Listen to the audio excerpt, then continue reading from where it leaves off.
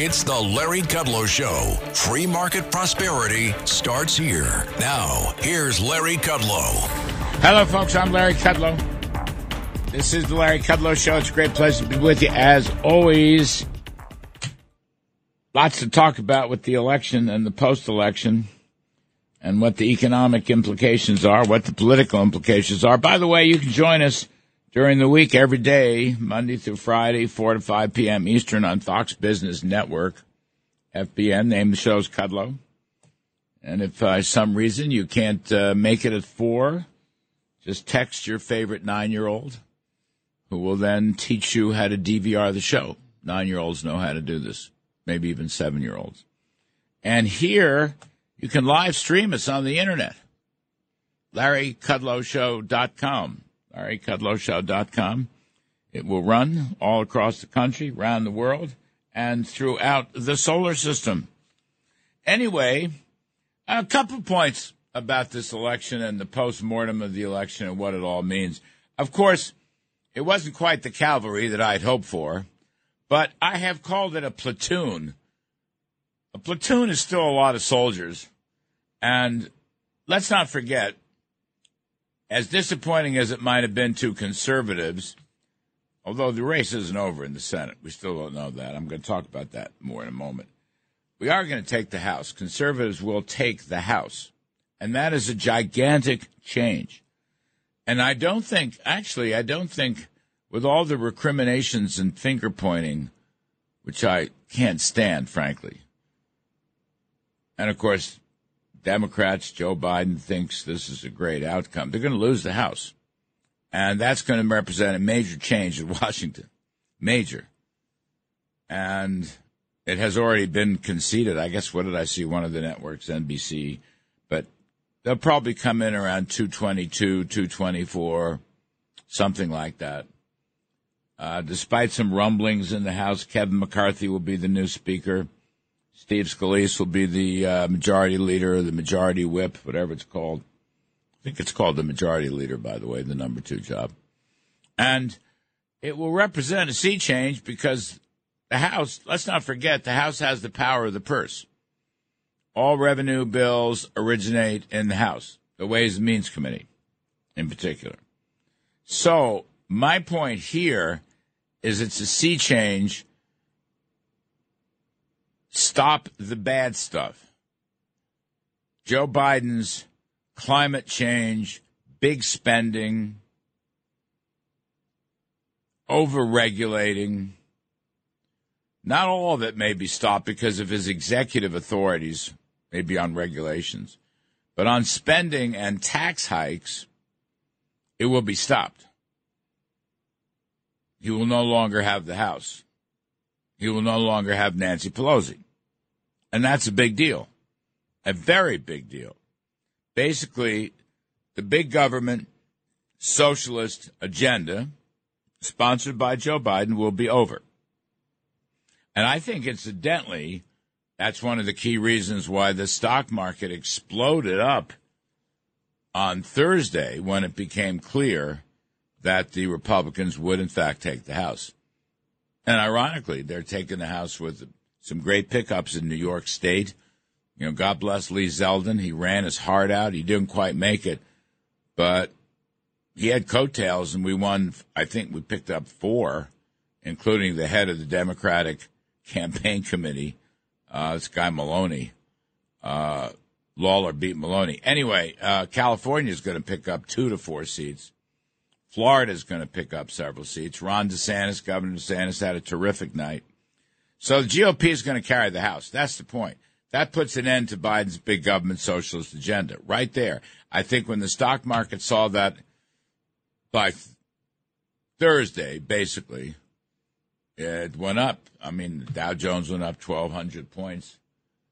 NASDAQ went up 6 or 7%. And it continued to float up yesterday. There are other things going on, lighter than expected inflation. We'll try to cover all that today. But my point is the political game has changed. And let's not forget that. And I can't stand these recriminations. I think people are being way, way unnecessarily too hard on my former boss, Donald Trump. We will talk about that. He ain't perfect. Nobody in life is perfect. I'm not perfect. You're not perfect. But the idea that he picked bad candidates, I just don't buy it. I don't buy it. Many of his candidates were very good candidates. The fact that they lost doesn't mean they weren't good candidates. I mean, this mantra that he picked bad candidates, is a terrible mantra. Just spilled coffee on our desk here. I do that about once every couple of months. Anyway, we'll get some help on that. But point is, a lot of these people were accomplished people.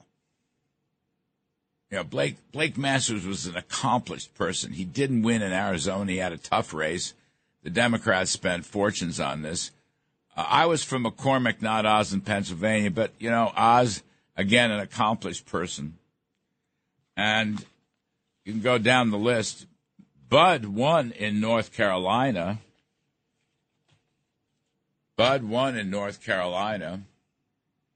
And several others won.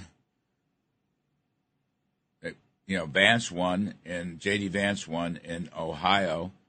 I think Adam Laxalt's going to win in Nevada. These are all accomplished people. So, as we try to clean up my coffee mess here. Anyway, there's too much yelling at Donald Trump. That's the point. And it's just time to refocus. You know, there's a lot of good that came out of this. And I think that we forget that the House is going to be in Republican hands. Now, turning to the Senate, let's take a look at that for a minute. So, Blake Masters didn't quite make it. All right. It's all going to come down to Herschel Walker. The entire thing is going to come down to Herschel Walker. Now, I'm assuming Adam Laxalt wins in Nevada, and I think that's a pretty fair assumption.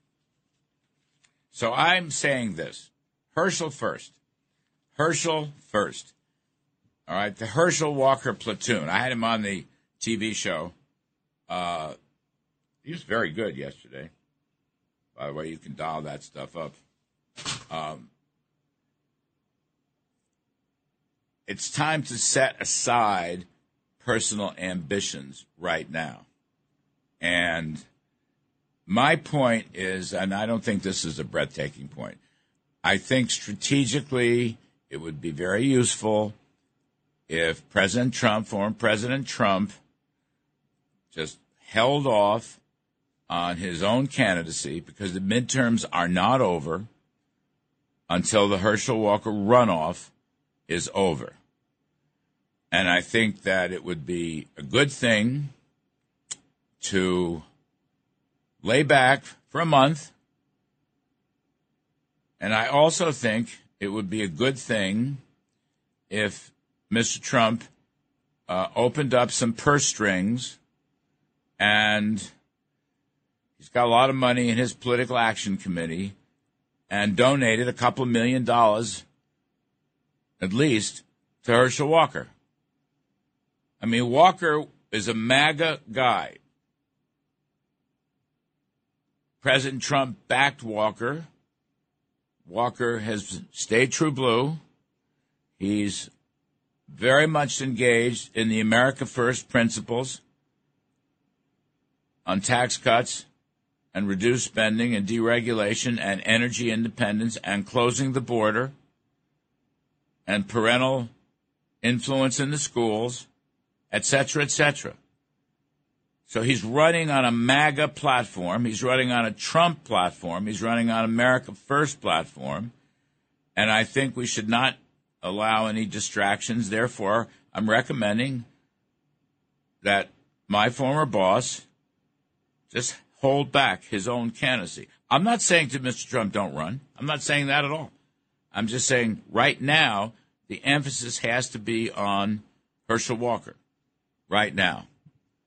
And if we can do that and put some money in. Now, Mitch McConnell, who I do not think has been a great star in this election either. I mean, people want to pick on Trump.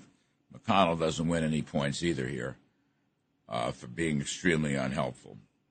But putting that aside, Brian Kemp, Governor Brian Kemp of Georgia, and this is very important, he has one of the best get-out-the-vote election day operations in the country. Brian Kemp's a very good governor of Georgia. He's a friend of mine. He ran a great race, won big, ended the career of Stacey Abrams, thank goodness. Speaking of election deniers. And the deal is going to be Brian Kemp will take over Herschel Walker's Election Day get-out-the-vote operation. And Mitch McConnell's putting in a couple $1 million to help finance it. And I think President Trump should put in a couple $1 million to help finance it and to put in ads. Maybe put in $5 million, maybe put in $10 million. I don't know what the right number is. All I'm saying is Herschel first. It's the Herschel Walker platoon. And if we take that seat in the runoff, then the Republicans will have taken the Senate as well as the House. That victory is still well within their grasp. So quit all the finger pointing and all the rest of the recriminations, and let's roll up our sleeves and make sure Herschel wins. That's all I'm saying. Put the individual ambitions on hold. For all these guys, President Trump, DeSantis, whoever's going to run, a lot of talented people looking at this race. Just hang on. You got to line up behind Herschel. If you do that and he wins, then you've got a revolution. And you will have snatched victory from the jaws of defeat. Sorry, got that wrong. So I'm just saying all is not lost. The House will go Republican. That will stop the Biden's big government socialist agenda. So that's a big plus. That's optimistic. And then the next thing is to go and back up Herschel, the Herschel Brigade, the Herschel Platoon.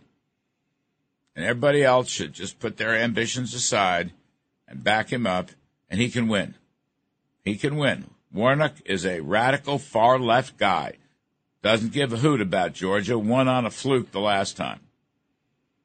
Herschel is a very gifted man, a successful entrepreneur and businessman. He's a man of faith. Yeah, Herschel's made mistakes in the past, but he's owned up to that. He's written about that. Brian Kilmeade and I were talking about it on our show last night. Nobody's perfect. We're all sinners. But fundamentally, it's an America First agenda. Fundamentally, it's a pro-growth supply side, energy independence, make the Trump tax cuts permanent agenda. And it will be an earthquake if Herschel Walker can win. So I'm going to come back and talk about some more of these details, but for starters, the Herschel Walker platoon. Put everything else aside. The Herschel Walker platoon is the key. We've got the House. Now let's grab the Senate. That victory is within grasp. I'm Kudlow. We'll be right back. Now, back to the Larry Kudlow Show. Welcome back, folks. I'm Larry Kudlow. Welcome back. So we were talking about this, the Herschel Walker platoon, the Herschel Walker Brigade. I like the platoon. By the way, platoons, they're not as big as cavalries, but platoons are bigger than squads, if you get my meaning. There's a squad, a left-wing squad. Ours is a conservative platoon. But I think to save America, you got to put Herschel Walker first. That's really my key point.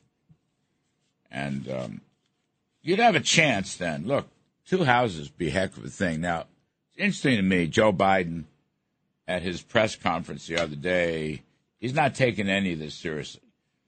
I mean, he sees this as a great Democratic victory. All right, the Democrats did better than folks thought. The Republicans did not do as well. Those are facts. But, changing hands in the House is a very big deal. And I don't know, I have no idea whether Joe Biden understands that or not. He's going to have to deal with an entire new leadership from the opposing party. He's going to have to deal with not only different policies, right? Biden's agenda is going to be finito. But he's going to have to deal with oversight hearings, FBI, Department of Justice, Homeland Security, what happened down at the border, a total fiasco under Biden, total fiasco. He'll probably have to deal with Hunter Biden's laptop issues, hearings on that. And he's going to have to face up to the fact that his ultra-radical Green New Deal socialism, I'm calling it, because it's all government run, it's all a bunch of central planning. The House Republicans will not appropriate the money that Biden thinks he's going to spend to end fossil fuels and promote solar and wind. They're not going to do it. And by the way, I don't have any problem with solar or wind, although it takes a lot of carbon and fossils to produce wind farms and solar farms, a lot. I don't know, there's no alternative structure in place. The whole thing is quixotic. It's caused prices to rise sharply. It's buried family budgets. Actually, since Joe Biden was elected, energy's gone up 41%. Fuel oil's gone up 103%. Motor fuel's gone up 54%. All types of gasoline up 53%. Electricity up 21%. Utility piped gas services up 45%. I mean, that's what's happened. We're still producing only 11.8 million barrels a day. Pre-pandemic under Trump, we were producing 13.1 million barrels a day. We should be ready to produce 14 to 15 million barrels a day. There's home heating oil shortages. There's natural gas shortages. There's diesel shortages. There's gasoline shortages. The price of gasoline has come down in an election ploy by looting the Strategic Petroleum Reserve, which Biden thinks he's going to refill at $70 a barrel. The trouble is oil prices are closer to $100 a barrel. I mean, the whole thing's a fiasco. That is going to come to an end with a Republican takeover of the House. In fact, talking to all these leading Republicans in the House and the Senate for that matter, the first order of business will probably be to take the handcuffs off of oil and gas production. Take the cuffs off. Open the spigots. Be the single best thing we can do. Produce more. That will lower prices. That will help family budgets. Bring inflation down. You know, real wages after inflation have fallen 18 consecutive months. 18 consecutive months. It's not all about oil, but it's a lot about oil and gas and fuel. That's where that inflation's coming from, and food. Food prices have gone up enormously, 16%. Food at home, grocery prices have gone up 18% since February of 2021. Those are big numbers. Cereal and baked products, 20%. Meat, poultry, fish, and eggs, 21%. Anyway, that's about fertilizer, which has gotten more expensive because of the so-called Green New Deal. Anyway, the Republicans in the House are going to fight this. Tooth and nail, they're going to fight this. As they must. As they should. And that's going to cause big changes. Hey, I just got my coffee refilled after I spilled the thing. Terrific. It's the little things in life that help. Just saying. Working here at WABC is a fabulous place. Just wanted to say that. Thank you, Mr. Katsimatidis. Just wanted to say that. Anyway, I digress. I'm just saying, whether it comes to massive spending that caused the inflation in the first place, or tax hikes, or over-regulation, which have basically strangled the economy, or the Green New Deal, which has ended our energy independence, looting Spro, going to places like Iran and Venezuela and so forth. these things aren't going to stop under a Republican House. I don't know if Mr. Biden understands that or not. I don't know. Honestly, I don't know.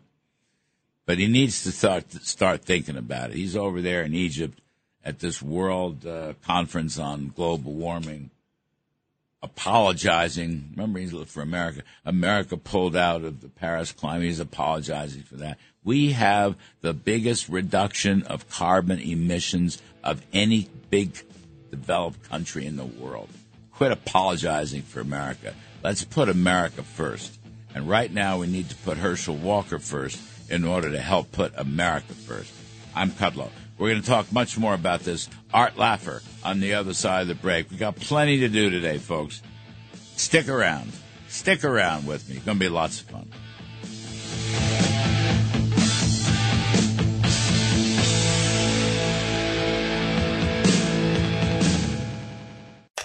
Now, back to the Larry Kudlow Show.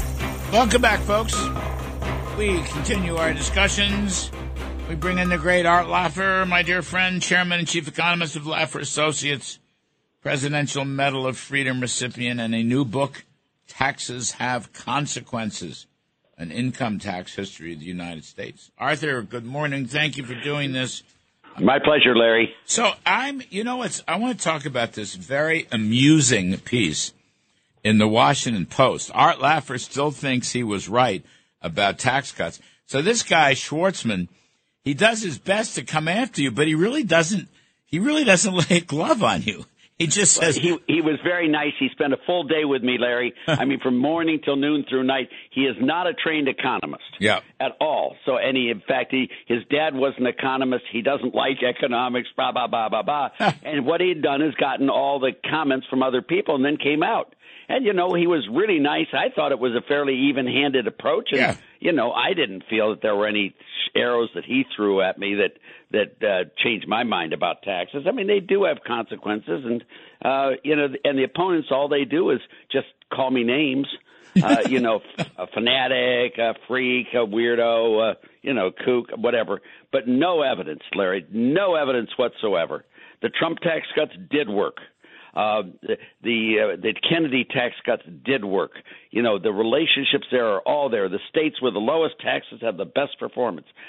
All of these facts sitting out there have really just kind of congealed to give a very clear picture that you cannot tax an economy into prosperity, period. The Reagan tax cuts worked. Yeah, they really did. Kennedy, Reagan, I mean, even the Harding and Coolidge ones worked. I mean, it's amazing. I was there. And all of that's covered in the book. I was there in Harding and Coolidge. Me too. I remember you. You were a couple of classes behind me in prep school. The Liz Truss tax cuts would have worked if they had let her. This is so interesting. How can you bash the tax cuts if they won't even let them happen? I know. People have attacked you and me and a few others of us. The political blow-up doesn't have any meaning. If they didn't put the tax cuts in place, they needed supply-side help. They needed growth help. We do too, Larry. We do too. Britain does. Europe does. The world does. But, if they don't put them in, it's their problem, not yours and mine. I know it's very amusing that we're being blamed for a political wave that stopped it from happening in the first place. So, it is sort of, but that's par for the course. But, Larry, if I can really be serious on here, the earth they are scorching is their earth too. And they don't have any idea how much damage they're killing themselves. Resentment is the poison these people take in the hopes of killing us. And it ain't going to happen. Let me read from this. Laffer's contention that tax cuts for the wealthy can stimulate the economy and increase government revenues has been echoed by generations of Republican leaders, including most recently President Donald Trump, whom Laffer advised on tax cuts and became the administration's signature legislative achievement.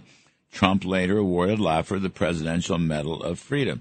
So walk us through that. You lower the top rate. That's what you're saying. Lower the top income tax rate. That matters. Yep. Yeah.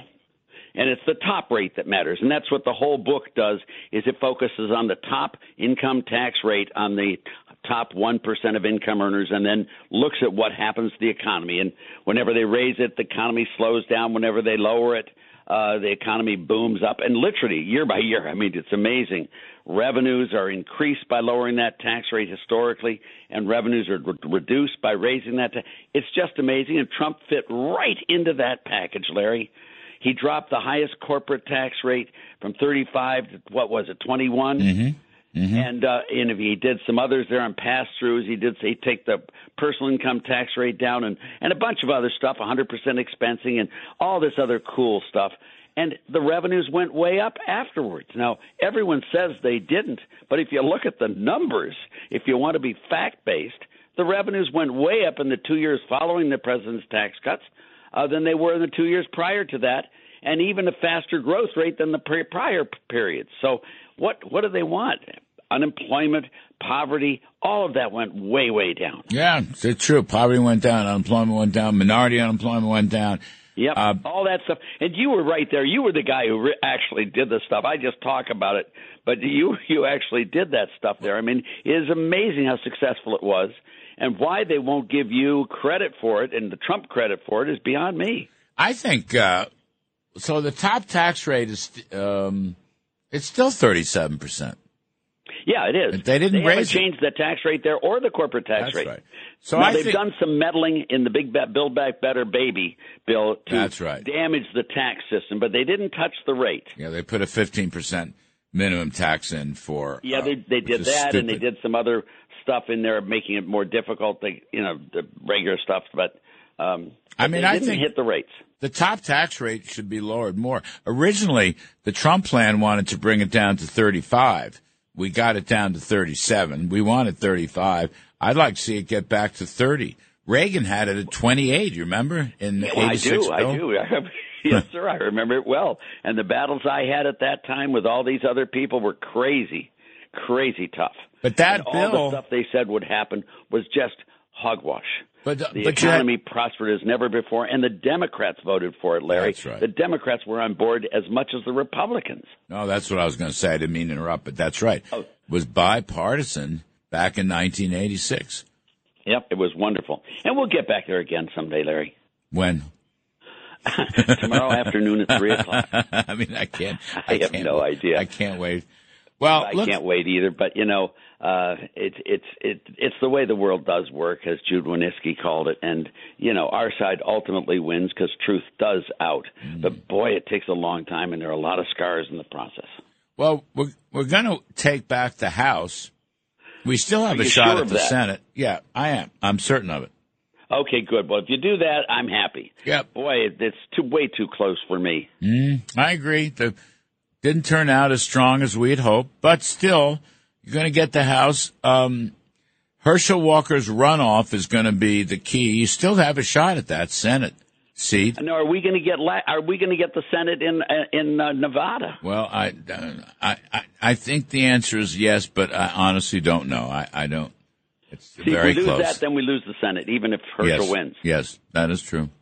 That is true. And Laxalt is such a great guy.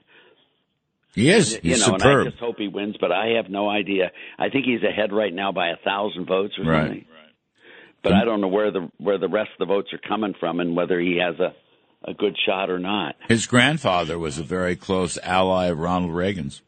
I remember Paul Laxalt well. I met him and spent a lot of time with him, Larry, back in the old Reagan days. And he was just a fine gentleman and always the steadfast friend of Ronald Reagan. Never wavered. I think he was Reagan's best friend in the political circles. I did, too.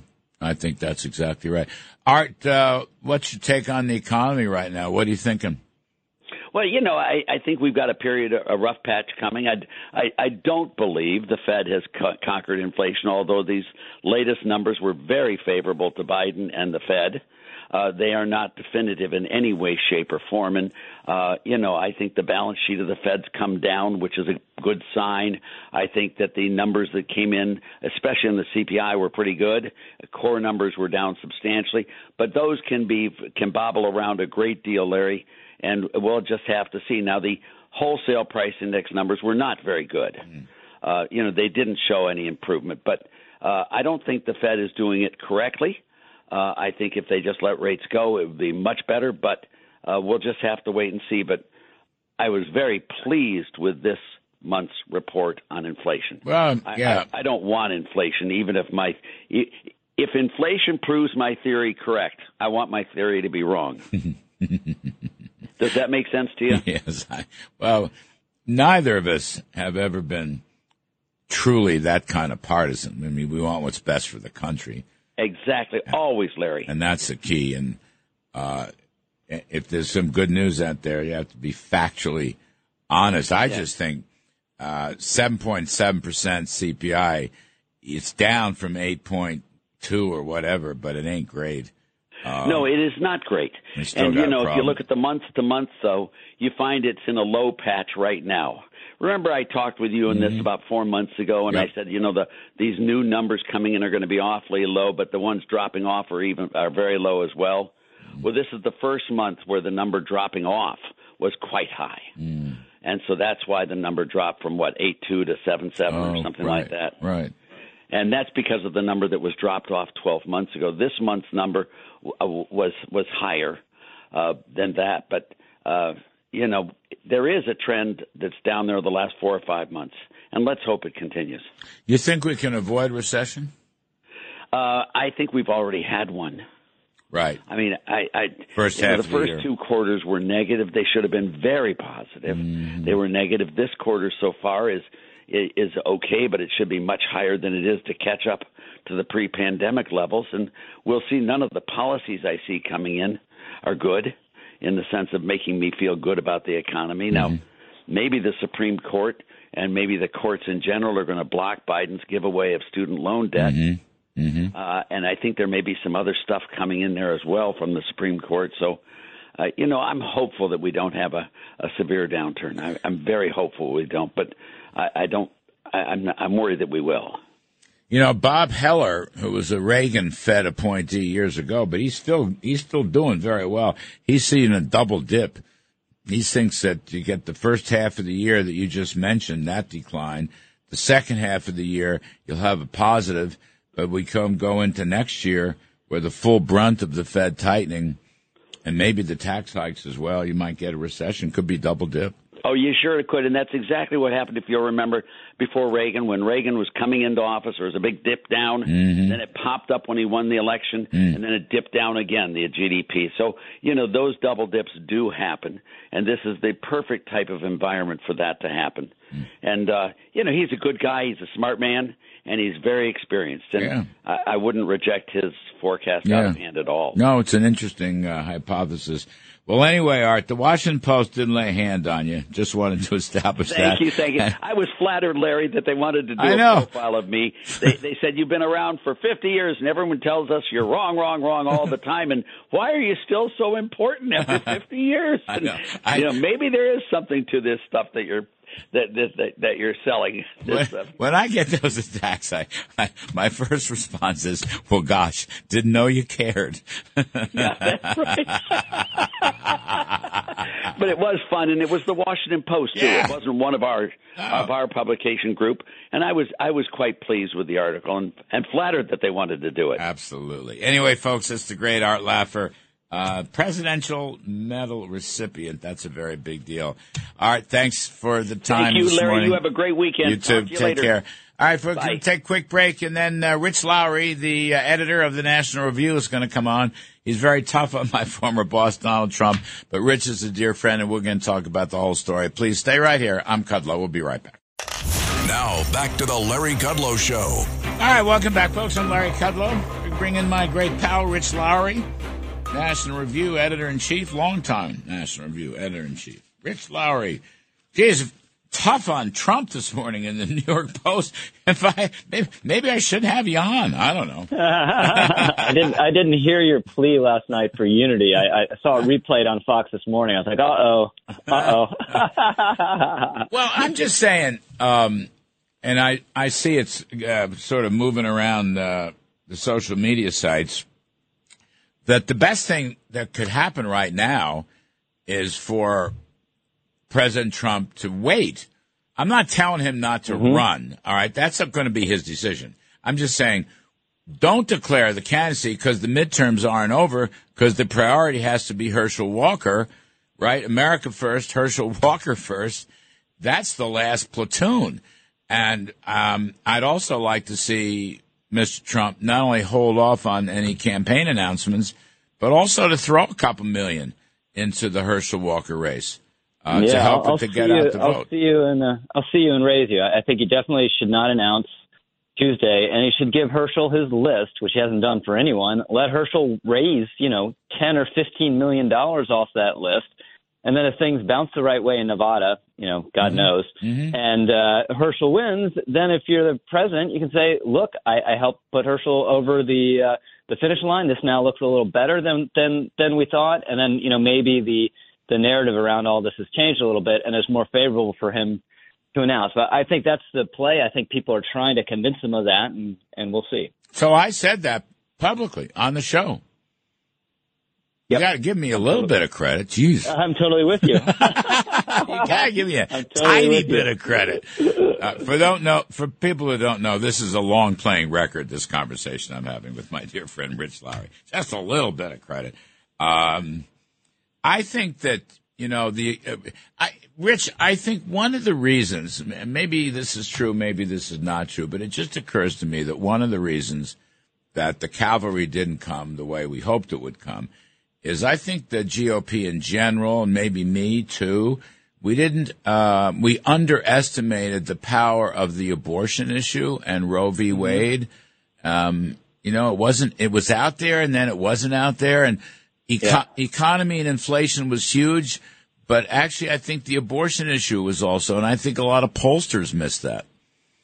Yeah, in August, it had changed the momentum of the midterms, and then it seemed to be snapping back to what I considered the fundamentals, the economy, the inflation, and the president's unpopularity. And I just assumed that was the dynamic, and there was a counter dynamic that was more like August right at the end, that maybe it was there all along and missed all along, or maybe it just happened at the end. But I think there was a bit of a blue wave at the end. I was looking, there's a lot of recriminations about the polling around the New Hampshire Senate race. Our friend Robert Cahaley at Trafalgar, he had Baldock 1 point ahead, and some people, that's so crazy. Then I looked at the Real Clear average. It was 1.9, Hassan. And you looked at every poll, whether it was a mainstream poll or a Republican poll, a Democratic poll, even if they had her ahead, it was by 1 or 3 points when she'd been ahead by like 10 a month earlier. So you figure the momentum, everyone shows the momentum's in Baldock's favor. You assume the momentum's going to happen for another couple days. There's no early vote in New Hampshire. That guy could win, and he loses by 10 points. So there's something out there that wasn't picked up. And another huge factor that I still have trouble getting my head around. The final NBC News poll had some good news for Democrats, said enthusiasm was equal to Republicans, but had Biden's approval rating among independents at 28%, 3 days before an election. That's not survivable. It's not survivable. But Democrats, if you believe the exit polls, won independents nationally by 4 points. And some of these key races, Pennsylvania, Arizona, won them by like 19 or 30 points. And if you have a wave, you win independents by double digits. We did it in 94. We did it in 10. They did it in 06. They did it in 18. And we lost independents. So if you want one explanation, just mathematically, or in terms of the nature of the electorate, that was it. We lost independents. Well, that's just I don't get it. I agree with your numbers. I'm not disagreeing with the empirics. I'm just saying I don't understand. For example, on the economy and inflation, the Republicans had 30-point leads with independents, and also. With respect, I had seen polls that showed independent women, because of the crime issue, were going Republican. But none of that seemed to pan out, Rich, and it's a head scratcher. You know what I mean? I don't understand it. It's a total head scratcher. So, I think candidate quality mattered a lot. Like Ted Budd in North Carolina, there was a Republican advantage in who showed up by 7 points, and then he lost independents by 9 points. That's survivable. A lot of these races, Republicans actually had more people show. The partisan breakdown of the voters was in their favor, 6, 7 points. But then, if you're losing independents by 20, you do the math and you're going to lose. And I think just some of these candidates like Oz and Masters and others just weren't appealing enough to the middle and the persuadables. And we kind of forget there are still persuadable people out there. A lot of us are dug in. The bases are hugely important, but there's still like 30% who are independents And maybe it's less if you push them and ask whether you're really leaning someone who's truly a Democrat, calls yourself an independent, or truly a Republican. But it's still a significant part of the electorate, and you need to win those people. And I think we can. We clearly can. You know, Ron DeSantis did it. Brian Kemp did it. Others did it. And Kemp and DeSantis aren't wimps. Right? I mean, these are courageous conservative fighters who really move the ball substantively. And you show you're competent. You appeal to those people without compromising anything fundamental. And we'll win huge victories. And I think that's the lesson going forward. We're talking to Rich Lowry, longtime editor-in-chief of the National Review magazine. Rich, one other point, and this mail-in balloting stuff, which is driving me crazy. And I'll tell you why. Mail-in balloting starts many months before the election. But here's the game, the scam that Democrats are using. They won't debate until the very end of the election, until virtually all of the mail-in balloting is completed. So you heard, for example, I mean, Oz Fetterman's a classic. It's not the only one, but that's a classic. When they saw the debate, okay, they said, oh, my gosh, I wish I hadn't voted for him, meaning Fetterman. I don't know what to do with this mail-in balloting. I mean, I don't know why we can't all vote on Tuesday. I understand veterans or people in military overseas or absentees. But what is the answer to mail-in balloting? Because I think it's making a mockery of these elections. Yeah, I'm totally with you. I mean, Fetterman, that clearly, it's a close race. That clearly could have been decisive, if everyone had to vote after the debate. It's easy to see how Oz could have won. So, I mean, we're just in a place where, we're not going to eliminate mail-in balloting. Out west, that's, it's predominantly mail-in balloting, and that accounts for the disgrace of how long it takes to count. Because you show up in person, you show your ID, and it's like, okay, this is a vote. We'll put it in the machine, it'll be tabulated. It comes by mail, like, okay, we're going to look at your signature on the ballot, look at your registration, have an expert come in here and try to match the signature. And I think all that's important, want to verify it. But it takes time, especially when you're not counting until Election Day. And when you let ballots come in on Election Day or afterwards, Nevada's still accepting mail-in ballots. It's crazy. So I would just encourage people to vote in person, even if it's early. I think we have to have some early period. We're all used to that now. But it doesn't work on several levels to have so much mail-in balloting so early, and then not to count it late. It's just it makes no sense. What's that? In the last minute here, I mean, how do we get around that? These are state issues. I get that. They're not federal issues, and I don't want to federalize election law, and neither do you for that matter. But I'm just saying there has to be some restrictions on mail-in balloting, it seems to me. Yeah, we just have to push it at the state level, hold up Florida again, as the example here. You just tabulate and count as soon as you get those votes. So at least we're not waiting days or weeks. Rich Lowry, editor-in-chief, National Review. Great to talk to you, Larry. Rich. Thanks, buddy. For the record, I give you lots of credit, Larry. Lots of credit. Buckets of credit coming your way. Okay, thanks, buddy. Folks, we're going to take a quick break, and on the other side of the break, we're going to talk to the great Steve Forbes about life, liberty, and the pursuit of happiness in elections. I'm Kudlow. Please stay around. Now, back to the Larry Kudlow Show. Welcome back, everybody. I'm Larry Kudlow. This is the Larry Kudlow Show. Great pleasure to be with you. During the week, please join us. Fox Business Network. The name of the show is Kudlow, Monday through Friday, 4 to 5 p.m. And if you can't get us at 4, text your favorite 9-year-old who will teach you how to DVR the show. It's not hard.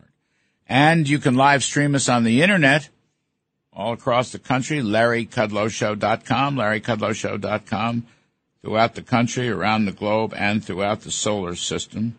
And we bring in my great friend Steve Forbes, chairman and editor-in-chief, Forbes Media, and author of the very important book, for obvious reasons, Inflation, What It Is, Why It's Bad, and How to Fix It. There you go, How to Fix It. Anyway, Steve Forbes, thank you. It's great to talk to you. Good to be with you. Let's just do a little election stuff here. Republicans are going to take the House. And maybe still a shot at the Senate with Herschel Walker, Adam Laxalt. We'll see about that. Is it going to change anything in your judgment, having the House? The answer is yes. And on the Senate side, if it's 50-50, yes, Democrats will have nominal control. But I think with elections coming up in 2024, and I think a lot of incumbent Democrats are going to be looking to appear a little more moderate. So I think a 50-50 would right now be a victory of sorts. But in the House of Representatives, yes, there's a lot they can do. They don't need a large majority, as Nancy Pelosi has demonstrated when she had a narrow Democrat majority. You can still get a lot done. And one of the things they should go out of the block with in January, we've discussed it before, is a bill permitting oil and gas development on federal lands. And it's going to be wintertime. Let Biden veto that or let the Senate block that. That's going to be a prime issue. People know we have the oil and gas. Let's underline that with that kind of proposal. Now, there is a story, and the White House spokesperson said this also, with Biden going to Egypt to talk about the Green New Deal and all that stuff. But they say they want a permitting bill. This is the last remnant of the Joe Manchin fiasco. But they say that Biden's people are saying they want a permitting bill. You buy it? It sounds nice. But as we know, these people are great at titling bills. You got to look at the details. The Manchin bill, first of all, only covered on the energy side, did not cover highways and bridges and things like that. So make it inclusive. And also, don't have stuff in there like they had that would allow the Federal Energy Regulatory Commission to override states' permitting on pipelines. It was another one of these underhanded federal grabs that would have ended up hurting the infrastructure for oil and gas instead of helping it. So, yeah, very nice. But the Republicans should be weighing in with details on how to do it. So they go to the negotiating table and they don't get buffaloed with something put in the middle of the night on page 1,365. And so the Manchin bill, yeah, very nice and sound. But if you looked at the details, had some real flaws. Yeah, I mean, in the House, Kathy McMorris Rogers, who will be running the Energy Committee, I think is going to put up her own version of a permitting bill. So it probably is going to be a whole lot better. Yes. Yeah, I mean, Shelley Moore Capito has also a version of it. I don't know the details in her bill in the Senate. But, I mean, here you've got, Steve, you've got Joe Biden in Egypt at this green conference apologizing, right? This is an apology tour. We're so sorry that we pulled out of the Paris climate deal, but now we're back. This is like, remember Obama went around the world when he first got to be president, apologizing for America's sins? Here we go again. And by the way, that Obama apology tour, among other things, set the stage for Putin's invasion of Ukraine and Crimea in 2014. So we know where that kind of thing leads. And one of the things that I hope the Republicans put in a permitting bill is overturning what the Biden administration did a few months ago, making it harder to get permits for infrastructure. As you know, under the Trump administration, there were some very good regulatory moves to make doing bridges and tunnels and highways faster, doing it in a matter of months instead of 10 years. And the Biden administration threw those out and made it even more difficult. So I hope they get in the weeds on this and start taking all the bad regulatory moves they've had that block infrastructure, that block oil and gas development, and make sure it ain't going to happen again. Yeah, I mean, we had something called one federal decision. So it would all be centralized, and you wouldn't have to go to, 8 or 10 different agencies. And there also was a time limit. It had to be under 2 years. And I don't... That's right. And that's what has to be done on court cases, so you don't get these lawsuits that the Biden administration has been in cahoots with these groups. You file a lawsuit, then the Biden administration refuses to defend it in court, and they get their way that way. So, yes, time limits and no more frivolous lawsuits. All of that, we know how to do it. I hope our guys are up to it. So let's turn back to the inflation issue and your book, Inflation, What It Is, Why It's Bad, and How to Fix It. We got a little bit of progress in the last CPI report. What are you thinking about the inflation story? Well, in terms of that last CPI report, one of the things the government does each year is they revise the way they calculate health care costs. They do it in October. And so you got the anomaly of health care costs going down 0.6%, or I guess that would be 7% annually. We know that is not true. So the months ahead will get more realistic on the health care side. But the thing to remember is even if you get 0.2% from 7.7 down next month to 7.5 or something like that, one, we have serious gas shortages coming up, heating oil shortages coming up. But we also, that means prices are still going up, maybe not as fast. But so instead of milk going from $2.99 to $3.19, it only goes to $3.09. It still goes up. You still get shocked every time you go to the marketplace. So people aren't impressed with CPI numbers. They're impressed with what they actually see when they go to the checkout counter. You know, with these numbers, real wages are down 18 consecutive months, which, you know, I've always felt was the soft underbelly of the Biden economy because of the inflation shock. And I don't know how that's going to be changed. I mean, you know, so inflation. Well, one of the things our people should do, even though, again, it will be blocked in the Senate, but again, it will be an issue for senators and Congress people in 2024, is tax cuts. A lot of since you were in the middle of it, some of these things start expiring. And so small businesses are going to get slammed. And put the Democrats on record that they want to keep that doubling of the exemption that the tax cut bill of 2017 put in. So do it 1,000 cuts. Take the good pieces of it, put it up for a vote, passes the House, Senate kills it. Great issue. Oh, they want to make your income taxes go up. Isn't that a violation of Biden's pledge? So go after them the way they would go after us. Yeah, well, that's why I think people are, including Republicans who are now, you know, pointing fingers and recriminating and whatnot. But taking back the House is a huge thing. I keep saying this, but then I keep reading, you know, everybody's firing bullets at Trump, and then now they're firing bullets at Kevin McCarthy. They're firing bullets at Mitch McConnell. I mean, I don't know. Maybe some of that is deserved. Maybe it's not. But the point is, I keep trying to make is, if you have the House, it's a big deal. It is a big deal. And one of the things, and you've made this point before, is one of the things the House should push is starting to obey the law, starting to obey the rules on budgeting and spending. Yes. Which, you know, has been made a mockery of for a generation now. Yeah. So obey the budget rules and things like that.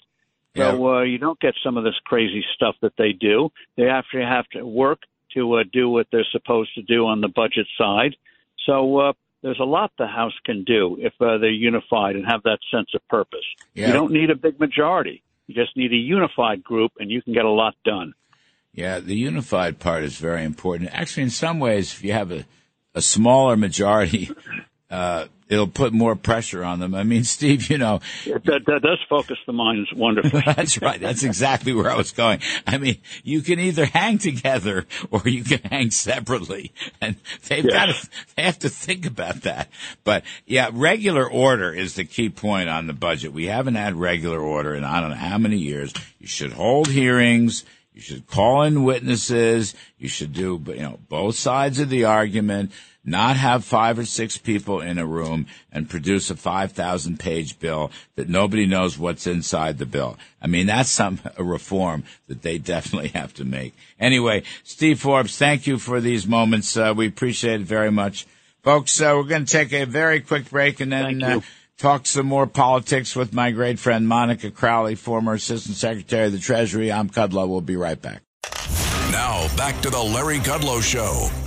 All right, folks, I'm Larry Kudlow. We got Monica Crowley, former Assistant Secretary of the Treasury, author, columnist, Monica Crowley podcast. I finally made the cut on that one. We bring in my dear friend Monica. So everybody is just pounding our former boss, Donald Trump. Pounding, okay? I'm not saying the guy's perfect. He's made a few statements maybe I wish he hadn't made in the last week, but gee whiz, Is he the problem here? I mean, is this deserved in your judgment? We're both alumni of the Trump administration, so I'll be completely transparent. But honestly, really, it's all about Trump? Huh? Is that fair? Well, good morning, Larry, and thank you for having me. No, it is not fair. But keep in mind that you have very powerful forces in Washington and around the country that they have all kinds of affiliations. You can call them deep state, permanent bureaucracy, the propaganda press, but overall it is the uni party. It is the establishment on both sides where the real power in Washington, D.C. resides. That uni party has always despised Donald Trump because he's not one of them and because they cannot control him. Donald Trump came in, and Larry, you and I both served in his administration. I was, I think, his very first non-family public supporter about 72 hours after he came down the escalator, because I saw how different he was. And I saw that his heart was in the right place in terms of actually wanting to solve America's problems. He comes into office and actually starts doing that with the help of you and so many others, actually delivers a booming economy and world peace. I don't know what more people expect or want from an American president, but the uni party's interests, Larry, are in keeping America's problems festering so that they can remain in power and keep their absolute grip on power. So Trump is an existential threat to all of them, and they have been, first of all, for the last 6 years, throwing the kitchen sink at him to stop him, from the Russia hoax to the impeachments, all the way up to this latest document dispute at Mar-a-Lago. They have been doing everything they can to stop him, and they have been looking for yet another opening to do that. And the midterm elections, because they were underwhelming for the Republicans, gave them an opening to blame him. He is not at fault here. Is he perfect? Of course not. But when you look at who's at fault, he hasn't been in power in 2 years. The people we should be blaming are the Republican leadership, and you may feel differently about this than I do, but I feel very strongly that the McLeadership, McConnell, McCarthy, and McDaniel need to go because they have had 2 years to fix these problems in these states, 2 years to work with the states on mass mail-in balloting, early voting, drop boxes, ballot harvesting, and they have done nothing. And now this is why we're in this position. It's not Trump's fault. It's their fault. You know, by the way, I totally agree about this crazy mail-in balloting, which is a scam. We talked about it on the TV show the other night. The Democrats are playing this thing like they won't debate until the mail-in balloting is virtually, over. And then people see the debate and they say, geez, I wish I hadn't voted for, for Fetterman, for example. So that's a scam. The other thing that's so interesting to me, Monica, where I really disagree with his critics, they talk about how, he backed bad candidates. You look at these, J.D. Vance, Ted Budd, Kari Lake, Adam Laxalt, Blake Masters, Herschel Walker. Monica, these are people of accomplishment. These are good people. I'll add Bolduc to this list, too. These are people of accomplishment. And I didn't see, Mitch McConnell took pot shots at them. I don't think that should have happened. I mean, I think, sure, some of them lost. Others won. Vance won. Laxalt, I think, is going to win. Blake lost, but it's very close. Herschel's still in the game. These aren't like dummies. These are people of serious accomplishments in their fields, including business and entrepreneurship. I think Trump actually had pretty good choices. It's very difficult to unseat Democratic incumbents when they're getting, tens and tens and tens of millions of dollars, and the new people, the brand new names, don't. I mean, I think that's a very unfair charge. When you hear people in the uni party, Larry, talk about candidate quality, they only mean on the right. They only mean Republicans. Otherwise, they would not have nominated, the invalid in the White House right now who ran a basement campaign, and they would not have nominated and elected John Fetterman, who can't even form a sentence. Okay, so when they talk about candidate quality, they only mean on our side, number one. Number two, when they talk candidate quality, they're attacking only the America First candidates, all of those who you mentioned, from Vance to Oz to Baldock, they are accomplished people, but they're America first. In other words, they are similar to Donald Trump in the sense that they cannot be controlled by the Uni Party. Therefore, they must be destroyed. This is why McConnell militated against so many of these people, pulling the funding from Blake Masters in Arizona, pulling the funding from Baldock in New Hampshire, putting the money behind Lisa Murkowski against the America First candidate in Alaska. Larry, we are in not just a war for the future of the country, but in the conservative movement, we are in a civil war because it's the Uni Party conservatives like Mitch McConnell versus the America First conservatives that cannot be controlled and actually want to bring this country back and want to decimate the status quo, where McConnell, McCarthy, and McDaniel want the status quo because it enriches and empowers them. So this is the war that we're fighting right now, Larry. Well, you know, Mitch McConnell's an old friend of mine. But I got to say, I didn't understand what you just said is right. He's pulling the money from Baldock. He pulled the money from Masters. He also put a fortune into Lisa Murkowski in Alaska against Kelly Shabaka, who was the Trump candidate. I mean, Lisa Murkowski is a very lovely woman, so I'm not being personal here, but, you know, she voted in favor of Ketanji Brown Jackson. She voted against Brett Kavanaugh. She voted for all of Biden's spending bills, or many of Biden's spending bills, maybe not all of them. She voted for the woman that runs the Interior Department, Deb Howell, whatever her name is, who has, you know, stopped all manner of permitting for oil and gas projects. I mean, why would you do that? I mean, Lisa Murkowski doesn't hardly represent any of the values of Alaska. Kelly Shabaka, on the other hand, yeah, she was backed by Trump. She's also a genuine conservative who was in favor of energy independence. So that's another thing I didn't understand that. Well, the establishment, the deep state, the Uni Party, it all protects itself. That's what's actually going on here. And, you know, Mitch McConnell would rather have a Senate minority he can control than a Senate majority he can't. And that is just the brutal truth, Larry. You know, again, this is all about we want to solve America's problems, but permanent Washington doesn't, because keeping our problems going is what keeps them in power and their absolute grip on power. Right now, Larry, I'm talking to you from Phoenix, Arizona. It's a gorgeous day. I'm about to give a big speech here today. And this is ground zero for Kari Lake and Blake Masters. Kari Lake is still in a dogfight. It's a little up in the air about Masters, too. But why are they going with full force against Kari Lake? Because she's basically Donald Trump in a dress, right? She is an existential threat to all of them, the way Trump was and is. Therefore, they must be destroyed. And Larry, anytime you get a talented disruptor like a Trump, like a Kari Lake, the entire empire strikes back against you. It's what's happening to Lake. It's what continues to happen to Donald Trump. That's what's going on here. And, you know, the other side, including the Uni Party on our side, like McConnell, they have the protection of the press. And when you have that, you can literally get away with anything. That's what's going on. I think that Kari Lake is terrific. I interviewed her the other night on the TV show. I mean, she's very smart, very, very personable, and very conservative. I mean, she's a disruptor. Anyway, I got to go. Monica Crowley, you're terrific. Lay it out there. We'll see how this turns out. You know, it's not over till it's over. Anyway, folks, stick around.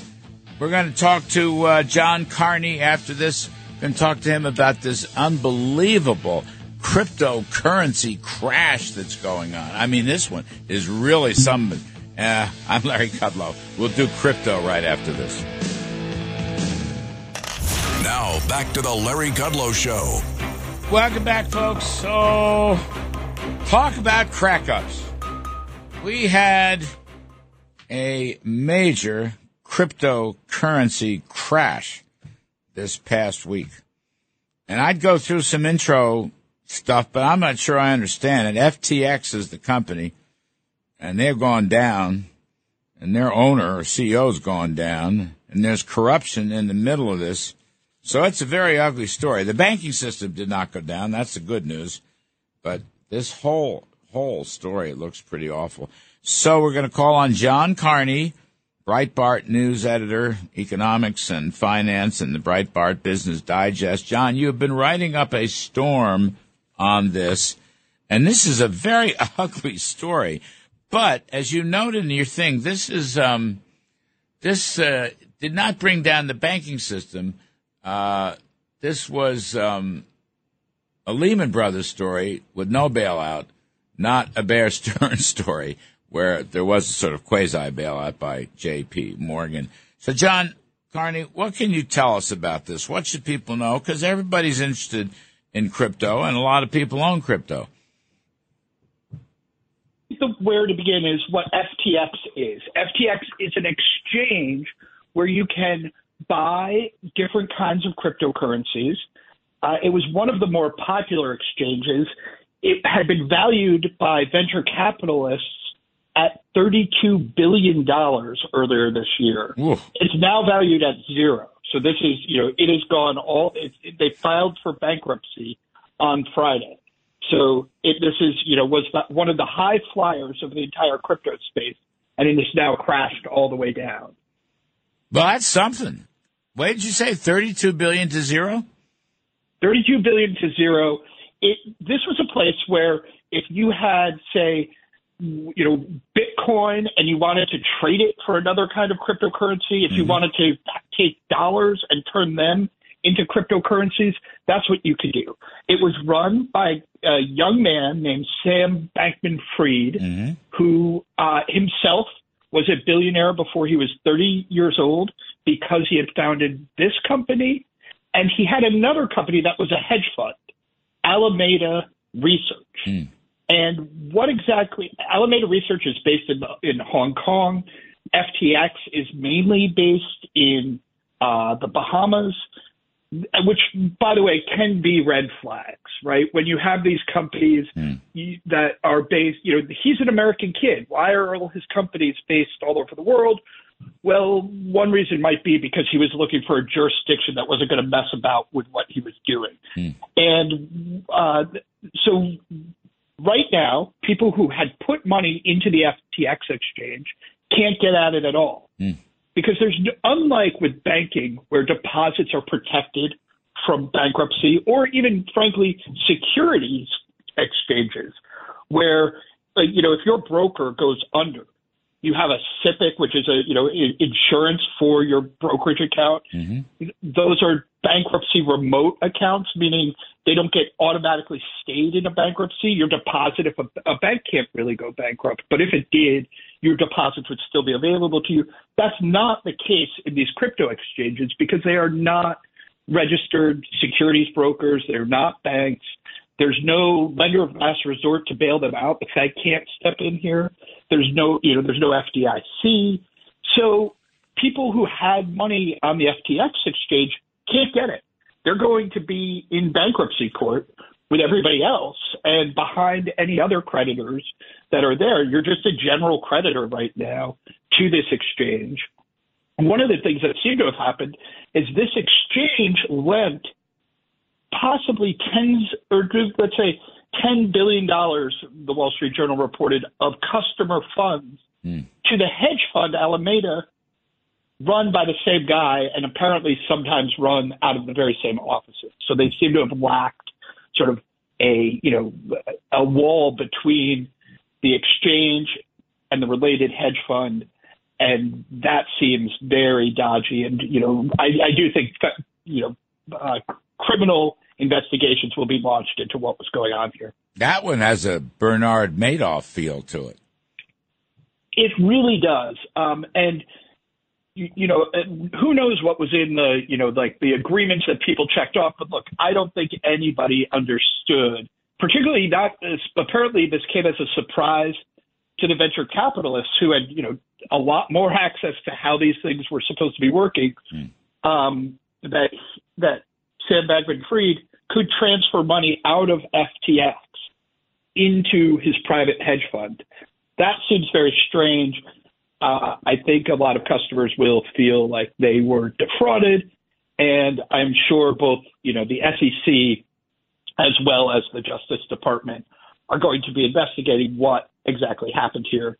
The company he's resigned from being the CEO, but that's not much protection. He was a billionaire. He no longer is. It's not clear how much of his assets were still tied up in these companies. I've read reports that said he owns maybe $100 million, maybe more than that, of property down in the Bahamas that he had bought, like condos and luxury, estates down there. I think we're going to have to learn a lot more about what happened here, but it does seem like, that there's almost no customer protection in this space. I don't think a lot of people realize how exposed they were. So we're talking about, people call it the Wild West. I wouldn't say Wild West. I would say it's pre-1930s financial regulation, Wall Street. It's like Wild West doesn't capture what it is. This is back in the day before we had, a 33 Act or a 34 Act that actually, got a hold of what securities firms were allowed to do. So, John Carney, for people listening to this, if they're trading Bitcoin or other cryptocurrencies, what should they do? Bitcoin lost 21% this past week. I'm sure it had a lot to do with this. And then also, John, so do you stop trading? Do you get out of cryptocurrencies altogether? What advice can you give people who are listening to this disaster story? So one thing I would say is be very careful of who your custodian is. For Bitcoin, for instance, you don't even need a custodian. You can actually hold the key, meaning, which is just a long string of numbers that will let you access your Bitcoins and transfer them around. But if your cryptocurrencies are sitting on an exchange somewhere, which apparently, that is the most common way for a normal person in cryptocurrency to, own their cryptocurrencies, you have to be worried at this point. I don't think that it is safe. FTX was not a, edgy or fly-by-night firm. It was a very mainstream firm, had money from Sequoia Capital, the very prominent venture capitalist firms were backing it. So this was not like, some very dodgy fly-by-night operation. So I would say I would be very concerned about who your custodian is, who holds your stuff, because, again, this isn't bankruptcy mode. If the company that's holding your stuff enters bankruptcy, you will not have some sort of privileged access to it the way you would with a normal securities account or a bank account.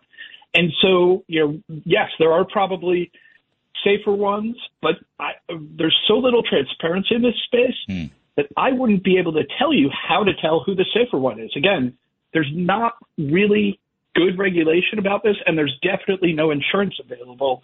No FDIC, no SIPC, nothing preventing you from having your coins lost if the company goes into bankruptcy. John Carney, what is Coinbase an exchange also? Yes. And Coinbase is safe? So I would say it's one of the safer ones because they say they are not trading their clients' assets. Mm-hmm. And so that would be one I would point to as one that I would feel more comfortable with. The problem is I've seen some of the companies online refer to coins as cash. So when they say they have a cash position, do they mean that that's their dollar position, or are they talking about backing your dollar deposits or your Bitcoin deposits with other cryptocurrencies? It's not clear to me what the industry standard is. And that's troubling because let's say, I have money in, one kind of cryptocurrency, and you say, yeah, well, we're not holding exactly that cryptocurrency, but we have a different one, and that other one collapses. Now you might not be able to pay me back in the cryptocurrency that I thought I had on account with you. So that's a big problem. And I don't think this stuff hasn't been around enough. And frankly, I think it's really Congress's job to legislate in this area. Trying to appoint, trying to regulate this with rules written in the 1930s, deciding whether it's a security or, is it a bond, is it a stock, which is it closer to? I don't think that's really going to fit very well. The year FM radio was first invented, that's when the regulations are from. So it's not going to work. We need updated laws, and Congress shouldn't try to punt this to the regulators. They should actually, write the rules the way they did the first time around. Right. I'm noticing just in the last minute, John Carney, the banks did fine this week. I mean, I'm looking at Citigroup was up 11%, Goldman 7.5%, Bank of America. So it didn't affect the banking system. It just was. That's right. The banking system is very remote from this. Right. They've edged around some of this cryptocurrency stuff, but I don't think there's any threat to the greater banking system from this. And frankly, that's one of the reasons that these guys couldn't get bailed out by a bank. Yep. Because no bank will touch FTX. They don't want anything to do with it. So $32 billion to zero. That's pretty cool, John Carney. That's really great. It's crazy. I'm proud of them. The old Wall Street saw. How do you get a small fortune? You start with a very big one. John Carney of Breitbart. I don't know. I don't mean to make light of it, but it is, it's got its sick, humorous parts of it. Thank you, John. We appreciate it very much. Folks, we're going to take a quick break. We're going to bring in media expert Joe Concha next. I'm Larry Kudlow. Please stick around. We'll be right back. Now, back to the Larry Kudlow Show. Welcome back, folks. I'm Larry Kudlow. This is the Larry Kudlow Show. We're going to turn to Joe Concha, media and politics columnist for The Hill, Fox News contributor, and new book. Come on, man. The truth about Biden's no good, horrible, very bad presidency and how to return America to greatness. First of all, Joe Concha, how are you? You good? I'm in Arizona, and it's cold here, Larry. I didn't see that coming, but apparently the desert gets cold at night. Go figure. Desert gets cold at night. I actually knew that. So, come on, man. The truth about Biden's no good, horrible, very bad presidency. What I'm reading in the media is, I'm going to paraphrase, the truth about Donald Trump's no good, horrible, very bad everything. I've never seen at post-election. I don't know, not all conservative media, I might add, but mainstream media piling on Trump. The Wall Street Journal editorial page piling on Trump. The New York Post these are Republican, conservative newspapers piling on my former boss. What do you make of this, Joe Concha? How do you interpret this? Your listeners aren't going to like my answer here, Larry, but he deserves all the criticism that he is getting. The fact that he is attacking two wildly successful GOP governors and Ron DeSantis, who just won in a landslide, and not by running up the score, by the way,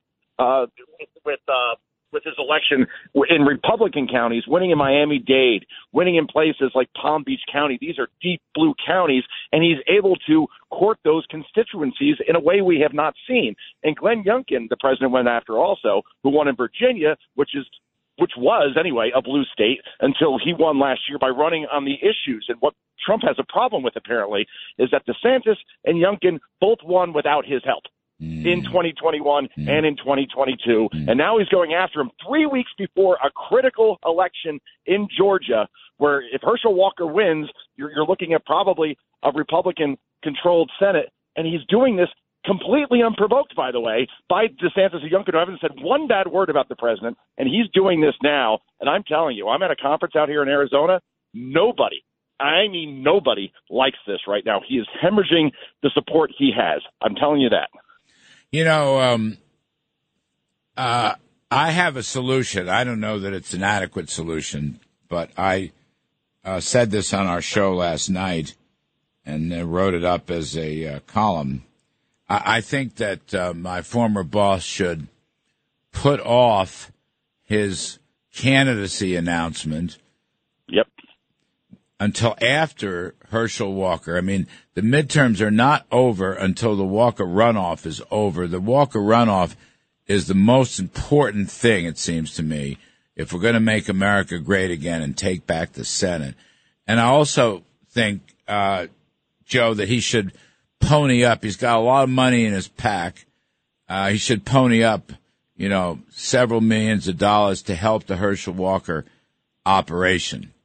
I think those would be two very good things for him. I'm very loyal to Donald Trump. I like the guy a lot. I basically love the guy. I enjoyed working for him, but I think he's been off his game. I'll certainly grant you that. I think some of these statements are just non-starters. I don't know why he made it. But anyway, those are 2 points of mine. What do you think about that? That is pragmatic. That is logical. Yeah. That's the best thing for the country if Donald Trump does that. I have a feeling he won't. But think about the overall premise we're talking about here, where a lot of Republicans are now saying, please don't go to Georgia and campaign for Herschel Walker. Because why is that? People will vote for Raphael Warnock, but not because they love the Warnock brand, just like they didn't like the Biden brand, but just to vote against Trump. And that's what 2024 may be about, that if Trump runs, and your point, yeah, he should absolutely not announce until after this election. But if he runs, we saw what happened with Dr. Oz and Blake Masters. Here you have these overwhelmingly favorable conditions for Republicans. Inflation, wages not keeping up with inflation, crime, the border, immigration, education, everything was on the argument of the Republican side, and yet these two guys lost in states that used to be red states, right? I mean, we're talking about Pennsylvania, which the president won in 2016, and Arizona, which was a red state forever, and they still couldn't win. I mean, that's where I really had pause with him running in 2024, because in speaking to people out here, they say exactly what you said. I love the guy. I love what he did. He put immigration and the border and trade and regulations and all those things. He advanced all those issues and he won on them.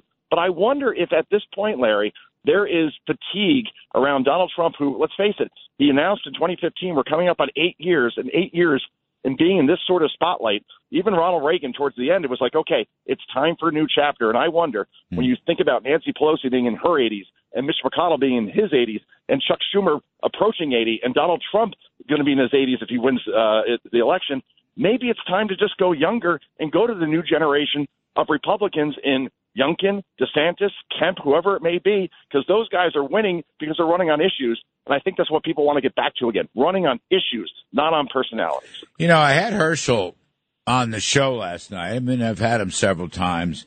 I thought he was very good on the issues. That's why I'm sort of hopeful here. And I said to him, Herschel, Warnock is already throwing mud at him, okay? And I said, how you want to respond? You want to throw mud back or you want to go high road? And Herschel said, and I thought this was interesting, Joe. First thing he said was, no, I want to go high road on the issues. And he, went down the litany of issues that you yourself just mentioned, essentially. And then he said, though, all right, if you want to throw mud, I can throw mud, and I will hurt him if I throw mud, but that's not what I want to do. And I think that's a wise decision by Herschel, but he has to be funded. He needs money. Now, Mitch McConnell, who I think is partly to blame, by the way, for the Republican not coming out. I mean, I think Mitch made a whole bunch of mistakes, not only Trump, but Mitch too. But putting that aside for the moment, McConnell is ponying up a couple of $1 million, so they're going to basically have Governor Brian Kemp's get out the vote election day operation, run that for Herschel and Kemp. And I'm a big fan of Brian Kemp, by the way. I always was, and he had a great election. So that's a good thing. Trump should help finance that as well. But Herschel could win that race, Joe Concha, if it's done right. Oh, completely, right? And here's the thing. This is what Democrats do so well. They embrace the laws as they stand in terms of voting. They get a 5-week head start in places like Georgia, or a 3-week head start. And we're saying, no, only vote on election day. And that confines it to one day. And we need to get the vote out much, much more, much, much earlier. And, yes, fund these races. You're right. McConnell is absolutely to blame for what happened in these races because he didn't fund a Masters in Arizona, for example. So I'm not blaming Trump. I'm not blaming a bunch of things that went on here, and the candidates weren't all that great either. But yeah, that's what's needed at this point because Herschel, he totally can win because the conditions on the ground are still the same. People aren't. Inflation's still the number one issue, and crime is still a huge issue in places like Atlanta. And I just think that Herschel, if he just hammers home that message, takes the high road, and is funded the way he should be, then that should be that. But either way, Mitch McConnell absolutely has to go. Like I just talked about before, it's time for younger, better, new leadership. Yeah, he's going to be challenged. I was just wondering, Joe, if you know, is there such a in a runoff? Is there early mail-in voting, or you just have to? How does that work? I asked about this, and yes, there is early voting, and I believe it starts in 9 days, and it's something like maybe 2 weeks beforehand. So the encouragement should be get out and vote as soon as you possibly can, just in case something goes sideways on the day of Election Day or you just plain forget. Get out there and do it now. But yeah, there is early voting, and it goes on, I think, starting, I want to say, November 21st. Sounds about right to me? Yeah, I wasn't sure about that, but that's very interesting. Well, this is where I think Brian Kemp's crew will do very well because he's got apparently a terrific crew, Governor Kemp, and that's going to really help Herschel. You think McConnell gets dumped? It's hard.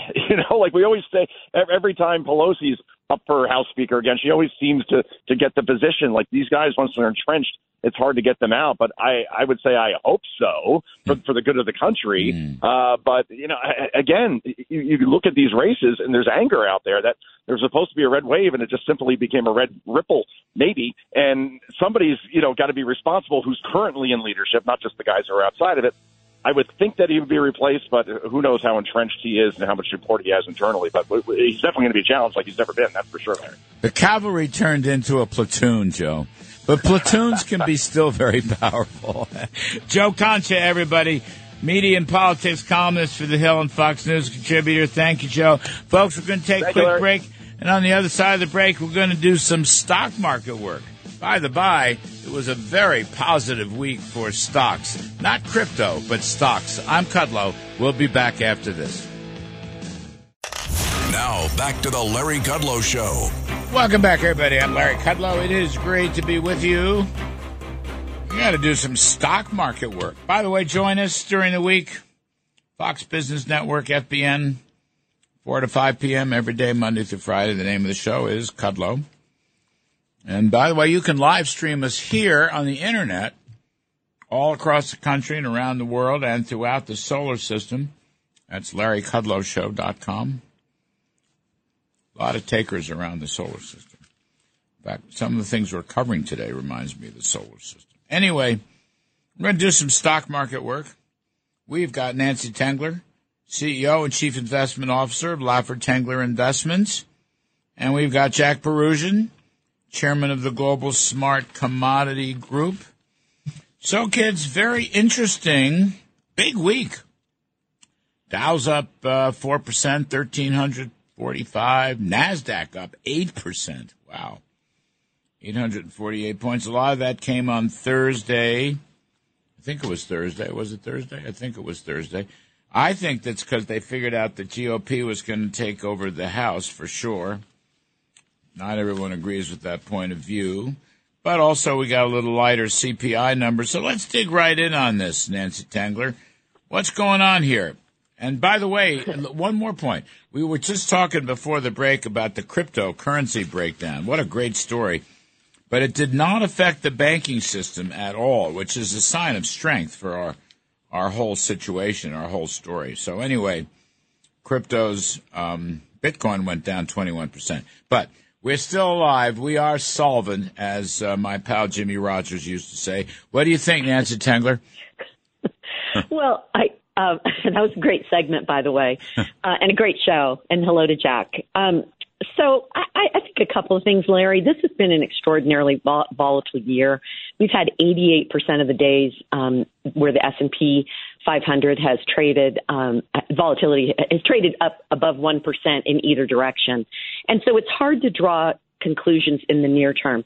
I think the market began sniffing out divided government earlier in October. Toward the end of October. And then I think what we're seeing now is the CPI number. Yep, it wasn't as bad as it was expected. We still have a big battle on our hands, and there are a lot of anomalies in that number. One of which was healthcare. It has a 10-month lag, so we were measuring healthcare in 2021 in the recent numbers. That was pent-up demand from 2020. So, once you back all this out, you say, okay, well, we did hit peak inflation in June at 9.1 or 2%. That's our view.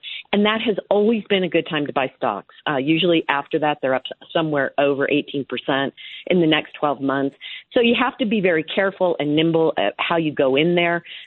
We do need to see, I have the dubious honor in living in Arizona and Nevada where they can't count votes in either state. So we need to see. I forgot. We need to see. Yeah, it's just shameful, but we need to see, that finalized. Laxalt's lead has been marginalized to like 0.1%, with 95% of the votes coming in. So we just have to see what the balance of power is finally and ultimately going to reflect. But I do think the market is sensitive to that, and many people don't agree with that. But in the near term, last thing I'll say, it's the algos driving. They own short-term volatility, and that provides opportunities for folks like us who can go in and buy stocks at or sell them at inflated or reduced prices. But Nancy, let me just follow up. So you have places in Nevada and Arizona. Why can't they vote? I'm sorry. Why can't they count the votes? Is it because they can't count, or is it because there are other issues? This woman who's running for governor, and that's still a tough race against Carrie, who's a what's he? But Katie Dobbs. So she's the Secretary of State. So she's in charge of the election, even though she's running for governor, which I think is a bad thing to begin with. But what is it? They don't know how to count? They don't know arithmetic? Or they don't work hard? Or what is it? Because it's holding up the whole country. Yeah, I think it's a little bit of all of those things, plus the fact that in Arizona, they do not count mail-in ballots until the day of the election. That's an actual state law. So you have, look at the labor problems we have in the rest of the economy. This is not necessarily the tip top of the labor force. These are people who have time on their hands and gratefully are willing to donate it. But I think you have to step back and say, if this happens every election, which it has for a number of elections, either there's something very wrong with the process, and the county supervisors have been embarrassingly incompetent, and they oversee this, or there's corruption of some sort, and I just think we have to say that out loud and be willing to fix it. In Nevada, this is my first time voting here. I don't know, but my experience in Arizona has been choppy at best. Both many of the times I voted. Jack Perusian, let me ask you something different. The M2 money supply has crashed, okay? About, 15, 18 months ago, it was growing close to 30% year on year. Now it's, zero or even negative. Now, my monetarist friends, and I have a little monetarist blood in me, but I'm not quite as confident as they are, but nonetheless, some people like Steve Hanke and others are saying that's a big thing, and it is going to bring down inflation with a year's lag or so, but it's also going to bring down the entire economy. You can't go from plus 30 to zero and not have bad impacts. What do you think of that article, about that argument? We're already seeing it, Larry. We're seeing it with consumer sentiment. We're seeing it with what's happening in the housing market. You're seeing it in all the little ancillary markets around stocks and bonds. So, we're experiencing it. Look at the commodity markets. Everybody talks about commodity inflation. Well, I was with you a year ago on your show talking about the backwardation that we were seeing in these markets. And sure enough, we're looking at that now. So all of a sudden, these input costs for these producers are a lot less. There's a lot less money circulating. Now, on the one hand, that's good because there was way too much out there. On the other hand, and the problem is that there's going to be a lot of suffering. And that's one of the reasons why, you see this rally, and you've got to say to yourself, as somebody who's been around these markets for a while, that this was a classic bear market rally. If you look in the dictionary of trading, it says bear market rallies are fast, and vicious. And if you're short, they tear your heart out. And that's exactly what this week was. And, when I talk to younger traders, they turn to me and they tell me, oh, the Fed's going to pivot. That's one of the reasons they're buying stocks. And I think to myself, you're buying stocks in your portfolio because you think that the Cassandra, the soothsayer of doom, who just came out and told you that he's going to continue to raise rates, is going to pivot. See, that to me is ridiculous. That to me tells me that people have become conditioned to a Federal Reserve that comes out there to their rescue and just floods the system with cash whenever they need it. And that's the problem that we have with this last rally and the problem that I'm having with the market over the course of these last few months. Until we have a Federal Reserve that says to us, job is done, we already see it. One number does not do that. Well, we need a couple of good CPI numbers for us to actually start to feel that effect hit the market. But the problem is what you just brought up. It might be too much at that point. Well, just saying. I mean, first of all, 7.7% inflation, I think, is still a high number.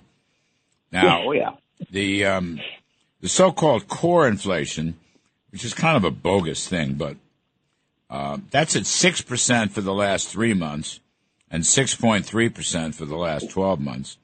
So that's 3 times the Fed's target of 2. Food, just looking at that, Nancy, food is up 9.1 over the past 3 months at an annual rate, and food is up 10.9 for the 12 months. So I wouldn't exactly go screaming like a banshee that inflation is over and the Fed's going to pivot and they're going to stop tightening rates. I mean, I'm just saying I could be wrong. Oh, I mean, this doesn't seem to me like, I've tossed it out to both of you. I mean, what? Yeah. Really? The tightening is over? This is nirvana because food prices are up 9? No, I just called it 11% for the last 12 months. What a wonderful number, 11%, and that's not inflation? No, I totally agree. And Jack brings up an excellent point on traders that are younger and haven't been through this before. But at the margin, I think we will see a decrease, although, the Cleveland Fed is showing core CPI. Well, let's use PCE because that's what the Fed uses, rising from October to November. Right. 10 basis points. Yeah.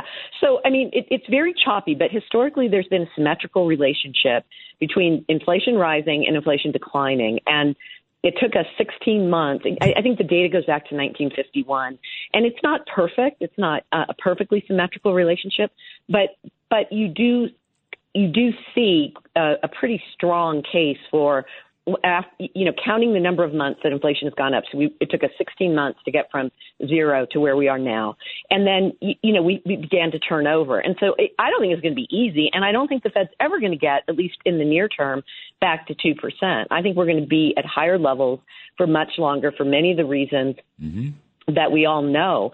But it doesn't mean that you can't find places to make money in stocks and bonds. And so that's what we've been doing, is trying to root around. But yeah, you're right. It's going to be ugly for a long time. And declaring victory is a fool's errand. Yeah, I think so. All right, let's take a quick break. We got Nancy Tengler from Laffer Tengler Investments, Jack Barusian, Global Smart Commodity Group. I'm Kudlow. I still want to know, does the money supply matter? I mean, I don't know. It just kind of looks ugly. Anyway, we'll be right back. We're going to talk some crypto, too, on the other side of the break. Now, back to the Larry Kudlow Show. Welcome back, folks. I'm Larry Kudlow. We are here talking stocks with Nancy Tengler of Laffer Tengler Investments and Jack Barusian of the Global Smart Commodity Group. Kids, I don't want to obsess about this. I just want to know, one more pass.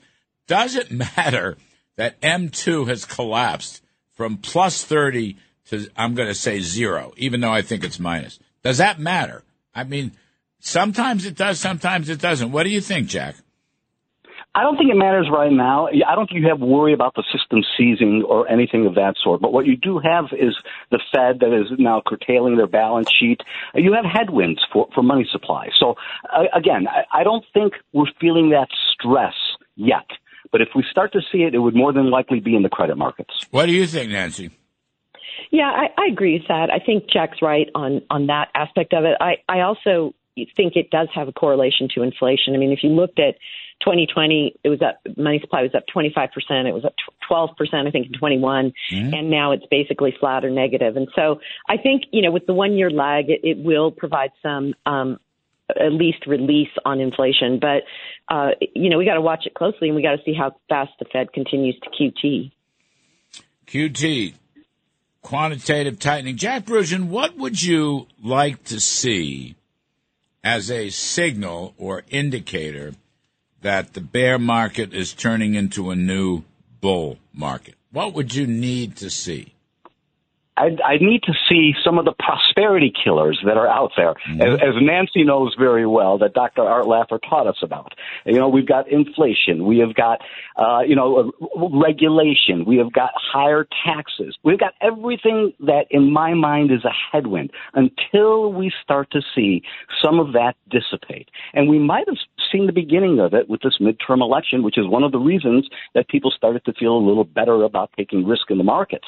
But until we start to see that change, then we're going to have problems with the market continually going higher. It's become a psychological problem at this point, Larry. I think, people have become so accustomed to buying every dip that they have to understand that there are times the market needs to heal itself. And this is one of those times. So it might be a little longer, and it might be a lot more painful than people expect. Nancy, what would you like to see? Yeah, I'd like to see what happens in the lame duck session. President Biden viewed this election as a mandate, and so we'll see what they try to cram through. If they increase stimmy checks via the child tax credit, which he wants to do, if the loan forgiveness goes through, then I think the inflation battle is going to take a lot longer. I also think we need to see from the Fed's dot plot last September didn't show, and it wasn't even a majority, didn't show rates rising above 1% until 2024. I wrote a piece recently called the Savant Idiot at the Federal Reserve. This is a Joseph Epstein coin of phrase, but it's someone who's learned, brainy, brilliant, even, but gets everything important wrong. And I think, because we know that that's what's happened, it's difficult to make sense of the mixed messaging that's coming out. So we saw in the statement that the Fed gave a nod to the lag in monetary policy. Then he came out, super hawkish. But now we're starting to see the other members come out and moderate and say, maybe it's time to pause. Now, a pause doesn't mean a pivot for sure. But I think letting the market digest some of this will also be very positive because earnings there have been many disappointments, but there have also been companies that have announced beats and raising guidance in 2023. Mm-hmm. So you have to be very selective where you're focused. And that's what we'll be looking for is when the Fed gets the message. These Fed guys in unison. They just keep yapping out there. They think they're all bucking for cable talk show hosts or something. Look, we can a good cable talk show host can, be irresponsible. But the Federal Reserve president is not supposed to be irresponsible. That's all I'll say. A lot of this can change, Larry, within the next couple of weeks if we see Congress flip. And Nancy, it's a shame you're not in Illinois where we count real fast. In fact, we count 5 times over. So it's amazing. They call the races here before they're even done. So that's the way we do them here. But we can see things change dramatically. Look, if we see a Republican Congress, you've got a president that wants to leave a legacy of being able to work and leave some lasting legislation. He's not going to get anything done unless he works with that Republican Congress. So again, I think these next couple of weeks could be very telling. By the way, he has said, and it was corroborated, they didn't walk it back, that they want a permitting bill to take the handcuffs off oil and gas production. He said that. This is like Joe Manchin 5.0 or whatever. I don't know if I believe a word of it, and I don't know what bill they're talking about. And so if they want to spend a lot of money, they're going to have a hard time doing it. But it'll be a couple of weeks. I mean, a permitting bill would be, mildly bullish, it seems to me. I wouldn't discount that.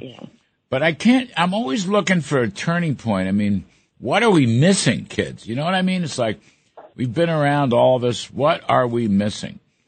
And that's why I come back to this M2 stuff, because I don't think you should rely on M2.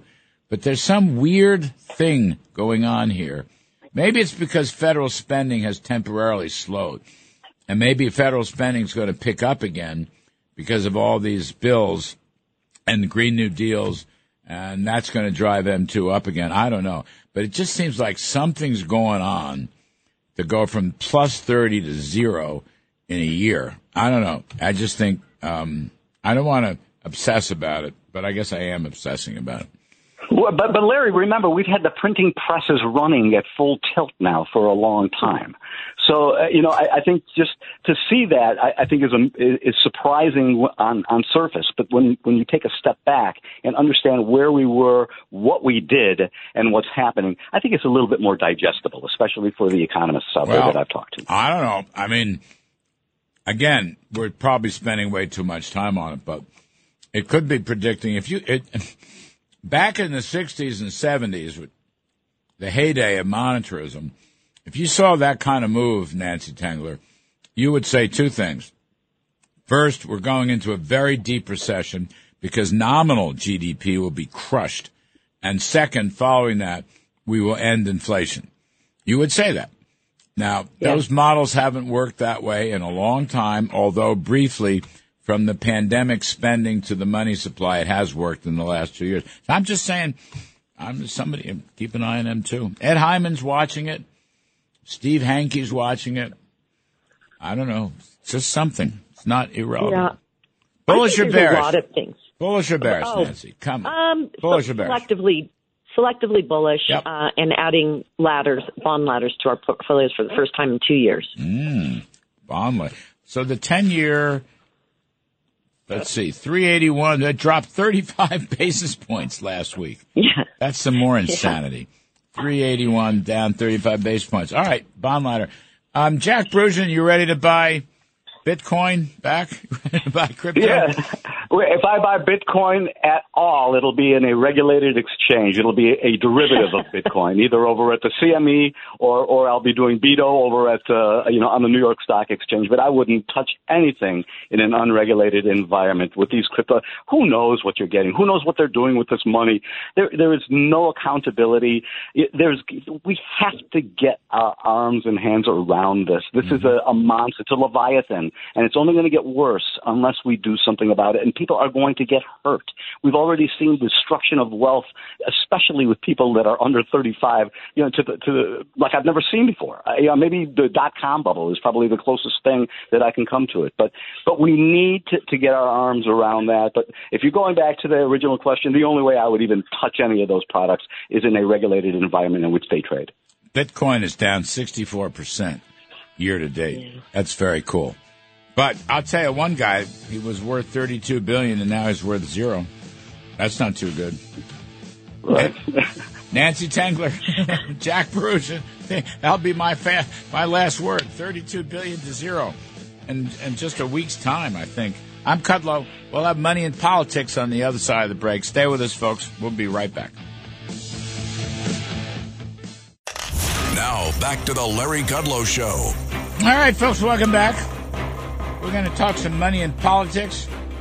We've got John Fund, National Review, National Affairs reporter, and Committee to Unleash Prosperity Hotline. And his book is Our Broken Elections, How the Left Changed the Way You Vote. There you go. We did it again.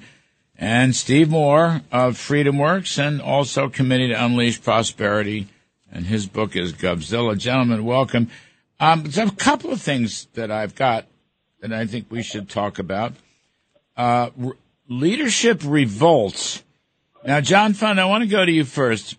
The Freedom Caucus in the House, at least some of them, seem to want to get rid of Kevin McCarthy.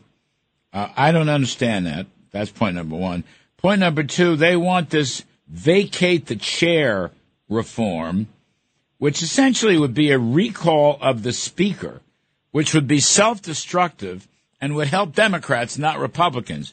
Would you explain to me why at least this guy, the guy from Virginia, good, but others want to vacate the chair and destroy Kevin McCarthy and help the Democrats? What's that all about, John Fund?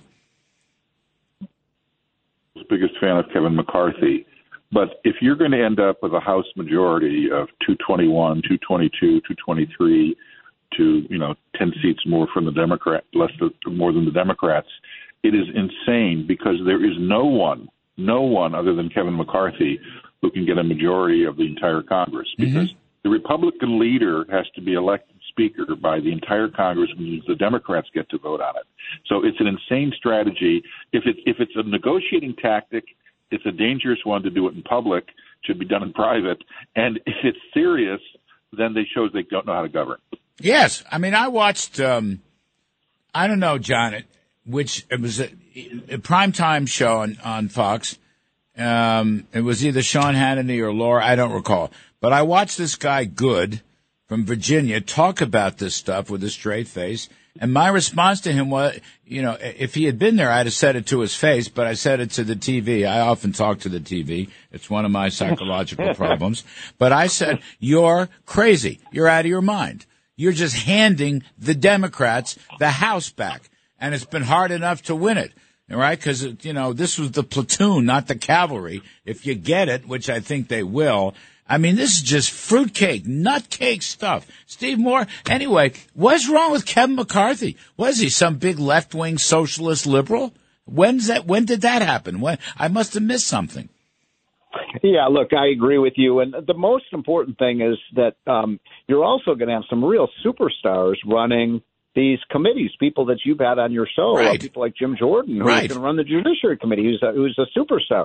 I love Kathy McMorris Rogers. Yes. You've had her on. We helped her many, many years ago at the Club for Growth win her first election.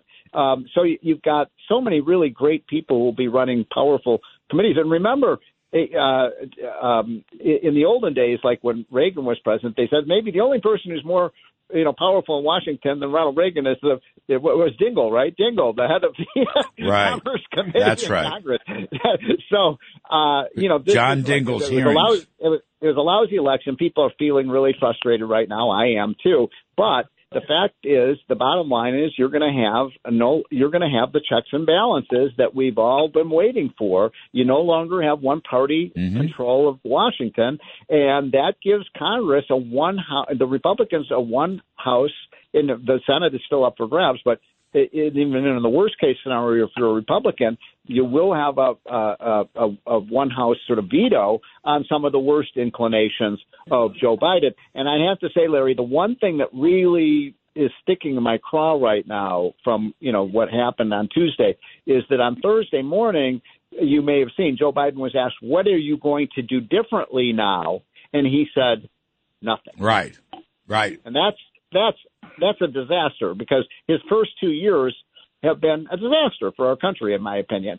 Well, he's that do nothing. I mean, that was just pure arrogance, John Fund. And if the GOP take the House, and it sure looks like they're going to take the House, I mean, Joe Biden's going to get a pretty fast education, because his, to use Newt's phrase, his big government socialism's finito. Now, he'll still have some regulatory authority, although good lawyers can stop that because of the Supreme Court decision. But putting that aside, as far as spending and taxing and Green New Dealing and all that stuff, John Fund, he's going to have a rude awakening, because this will be a Republican House. So he's going to do nothing. Well, he'll do nothing at his own risk, unless he wants to just drag his party down even more. What do you think, John? The only way that Joe Biden's response to the election makes sense is if he's privately decided that he's declining enough that he's not going to run for re-election. It doesn't make sense under normal circumstances. Bill Clinton, of course, famously pivoted and said the era of big government is over. He made compromises with Newt Gingrich. We had an economic boom after the capital gains and other things were passed. Even Barack Obama, after the 2010 disaster of his midterm election, which he called a shellacking, made compromises. He ultimately agreed to 90% of the Bush tax cuts being made permanent. There were other things. So the only thing I can think is that Joe Biden knows something about how he's feeling that the rest of us don't know. Or he was just being dumb. I mean, like he lives in this alternative universe. I mean, he's out there. As I said, he may know something that he doesn't. The rest of us don't. He's out there in Egypt, Steve Moore, on an apology tour. Remember, on Obama's new apology tour, apologizing to the rest of the world because we withdrew from the Paris Climate Accords. An apology tour. Yeah. Well, it's even worse than that, Larry. I mean, yes, he's apologizing for our past behavior, but what he's now saying is, hey, we in the United States are going to be even to the left of Europe on this climate change madness. This is an important declaration that he made, I think it was Thursday or Friday. He said, we are now going to not just go after oil and coal, but we're going to go after natural gas. Because, by the way, methane is natural gas. These are the two. Methane and natural gas are the same thing. And he said, we're going to have the most restrictive methane restrictions ever. Well, that's going to shut off the spigots of the natural gas now. I mean, this is craziness. We have 500 years worth of natural gas in this country thanks to the revolution in shale oil and gas. And it's the reason we have reduced our carbon emissions so much is because we're using more natural gas. Now he wants us to use less of it. You know, the lefty greenies in Europe are smarter than our lefty greenies. They are. Right? Because they've reclassified natural gas as renewable. Good point. I mean, that's important. I don't get that. Well, John Fund. Well, let me just make one point about this. And when you go after natural gas, which is a clean burning fuel, that suggests to me that this isn't really even about climate change. It's almost like this degrowth movement, that the Wall Street Journal has been writing about, that they just don't want growth. They don't want people to be prosperous. They don't want abundant energy. Well, it's a lower priority. Has to be a lower. John Fund, what is it? Which is it? Biden, even I get confused. So Biden says the oil companies are a bunch of war profiteers. And then he says they need to produce more. He said that. They need to produce more. Then he says, John, at this rally just before the election, there's no drilling, no drilling, no drilling. He repeated it about 5 times. No drilling, no drilling, no drilling. And he wants to end coal plants. Then he goes to Egypt, and as Steve said, they announced this methane thing. And which is what is his policy, John Fund? You're a smart guy. You have to explain his policy to me. I can give you an explanation. First of all, from what you've said, Larry, it is obvious that you could walk through Joe Biden's deepest consistency and not get your ankles wet. Secondly, in the White House, they prepare sets of note cards for you, to sort of guide you during your speech at the podium, to make announcements and stuff like that. Joe Biden is the only president I know who must have aides from 2 different camps handing him note cards, and he combines them. Because one note card says A, and the other note card says B, and he reads both of them. What? One note card says yes, the other one says no. And he goes, yes, no, yes, no, yes, no.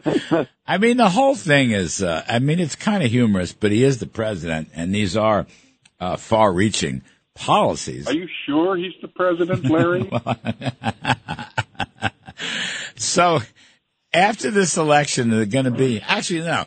Before I talk about staff changes, let's take a break. We're going to need a lot of time to talk about potential staff changes in the White House, or maybe we won't need any time at all. John Fund, National Review, Committee to Unleash Prosperity. Steve Moore, FreedomWorks, Committee to Unleash Prosperity. I'm Kudlow. We're talking money and politics. We'll be right back after this. Now, back to the Larry Kudlow Show. Welcome back, folks. We are talking money and politics with John Fund, National Review and Committee to Unleash Prosperity, and Steve Moore, FreedomWorks and Unleash Prosperity Hotline. By the way, the Unleash Prosperity Hotline is the single best political economic newsletter in the country by far. Wow. Fellas, before I get to the White House staff changes, if there ever be any, John Fund, what do you hear about Mitch McConnell?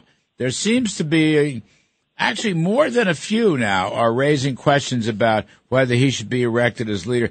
I noticed Marco Rubio weighed in. That one kind of surprised me. Rick Scott doesn't surprise me.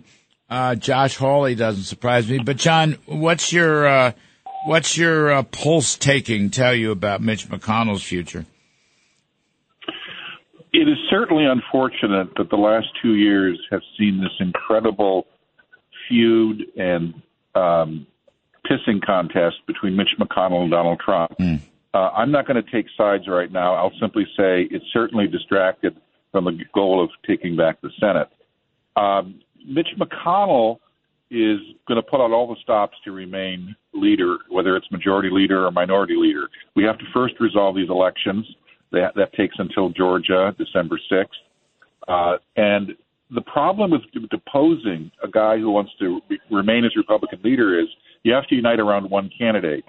And I haven't yet seen who that's going to be. If it's Rick Scott versus Mitch McConnell, I think Mitch McConnell wins.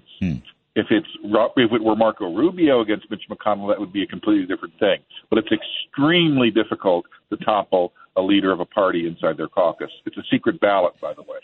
Yes, it is. What you think, Steve Moore? Anything to add to that? Not much. I mean, look, I think that people are feeling so frustrated right now about that there weren't bigger wins in the Senate, and I'm in Arizona right now. That one has been called. Nevada is, boy, it's tight in Nevada with just a few percentage points left but there's still a chance Republicans could have the majority. Mm-hmm. I mean, I feel like you do. I think, Larry, that if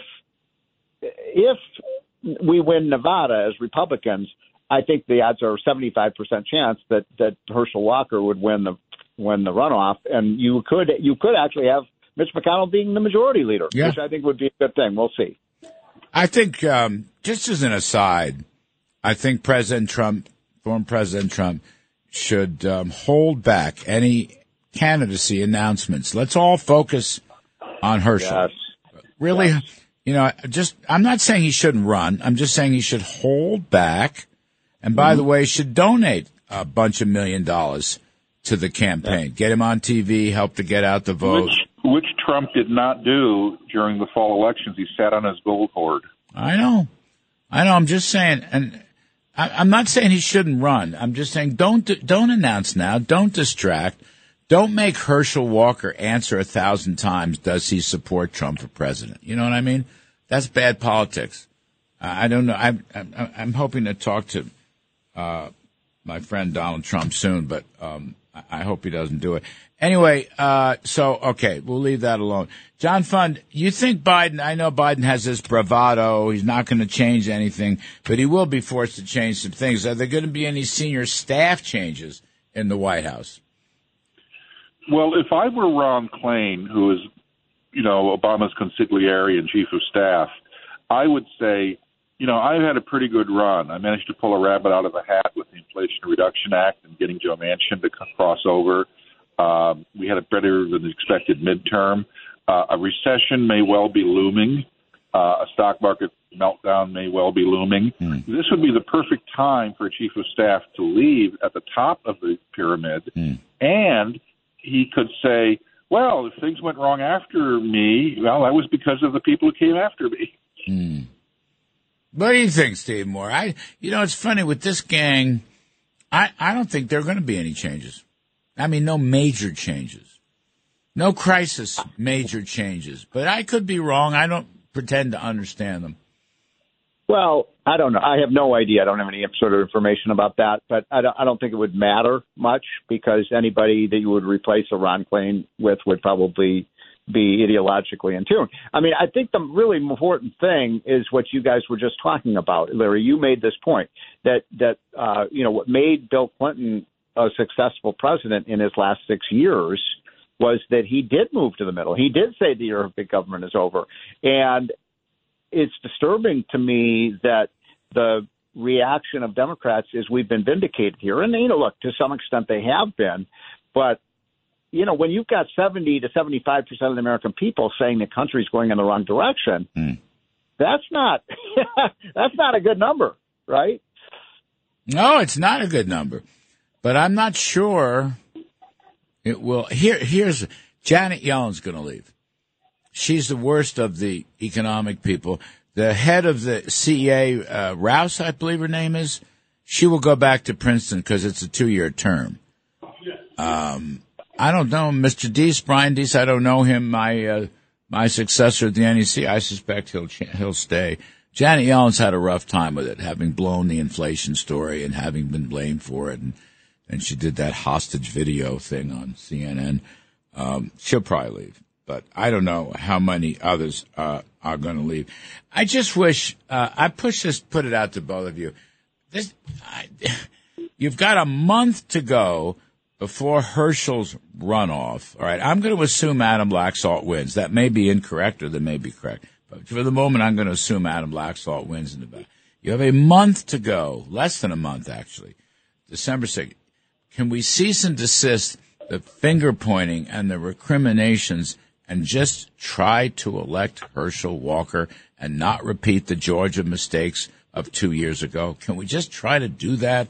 John Fund, wouldn't that make sense? Instead of unseating Kevin McCarthy, and I know everybody has to beat up on Donald Trump, could we just try to elect Herschel? Because we could have both houses. Think about that. It's possible.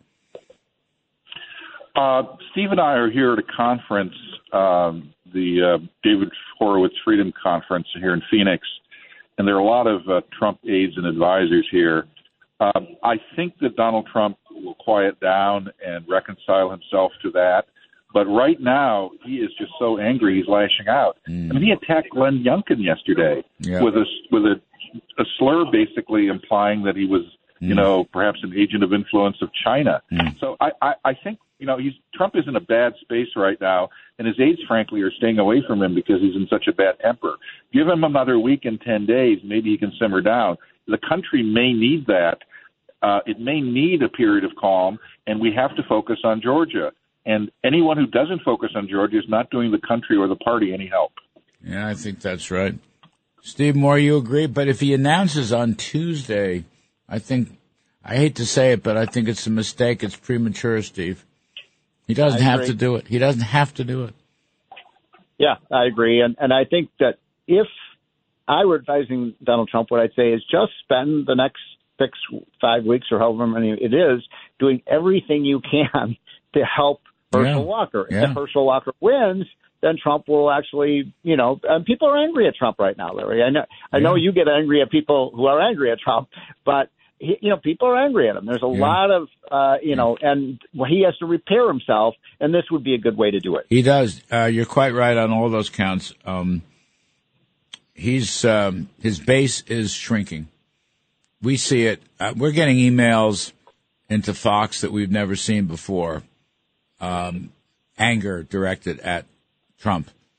That stuff's not come over the transom before. We're getting them. I'm getting them. His base is shrinking.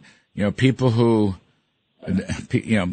ordinary folks, working folks, kitchen table folks, people that, eat meals in diners. I love diners, by the way, but I'm just saying they're not happy with Trump. He was their hero. Joe Concha said it. Joe Concha said it on one of the earlier segments on this show. He said, you've had Trump now. It's been 7 years. There's a Trump fatigue. And I think he's made it worse. I thought the Glenn Youngkin thing was terrible. I thought the DeSantis thing was terrible. He didn't have to do that. There's no point in it. And then DeSantis turns around and wins by 20 points. I mean, really? That's not good politics, John Fund. If you're going to attack, be smart. Trump's always been very clever, like low-energy Jeb and Little Marco and that kind of stuff. That one wasn't funny. Larry, wasn't funny.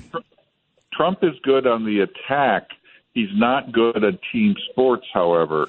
And the problem is he should have said when DeSantis wins practicing Trump policies in Florida, he should have, regardless of whether or not they're going to run against each other, for at least until right after the election, he should have said, he followed my policies. I hope win his election in 2016. It's his success. It's my success. It's the country's success. Well, he's not good at team sports. You're right. He likes golf. It's not really a team sport. He also likes tennis. It's not really a team sport. I don't know. Steve Moore. But Larry, I'll just say this, that, what you and I admire so much. I mean, I like Trump personally very much. He's always good to me.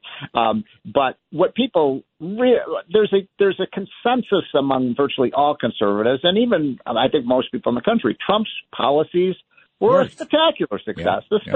Success. Yeah. And so I want him to get back to talking about the issues, not personalities. Well, he's going to speak at Mar-a-Lago. Yeah, I'll be there. I'll be there. You're going to be there, right? I'll be there.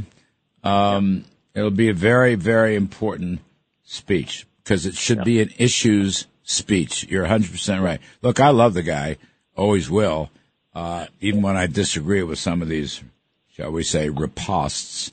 But nonetheless, and his policies succeeded. I mean, you guys are right. His policies succeeded. But I tell you what, what's this guy from Virginia, John Fund? Good? Bob Good, yeah. The congressman from Roanoke. I mean, this guy is just out of control, has the wrong idea, and somebody should muzzle him. Just muzzle him. He's just really craziness. Anyway, John Fund, thank you. Steve Moore, thank you. I'm Larry Kudlow, folks. We will be with you next weekend. The cavalry is coming. The platoons are coming. Keep the faith. Stay optimistic. We'll see you then.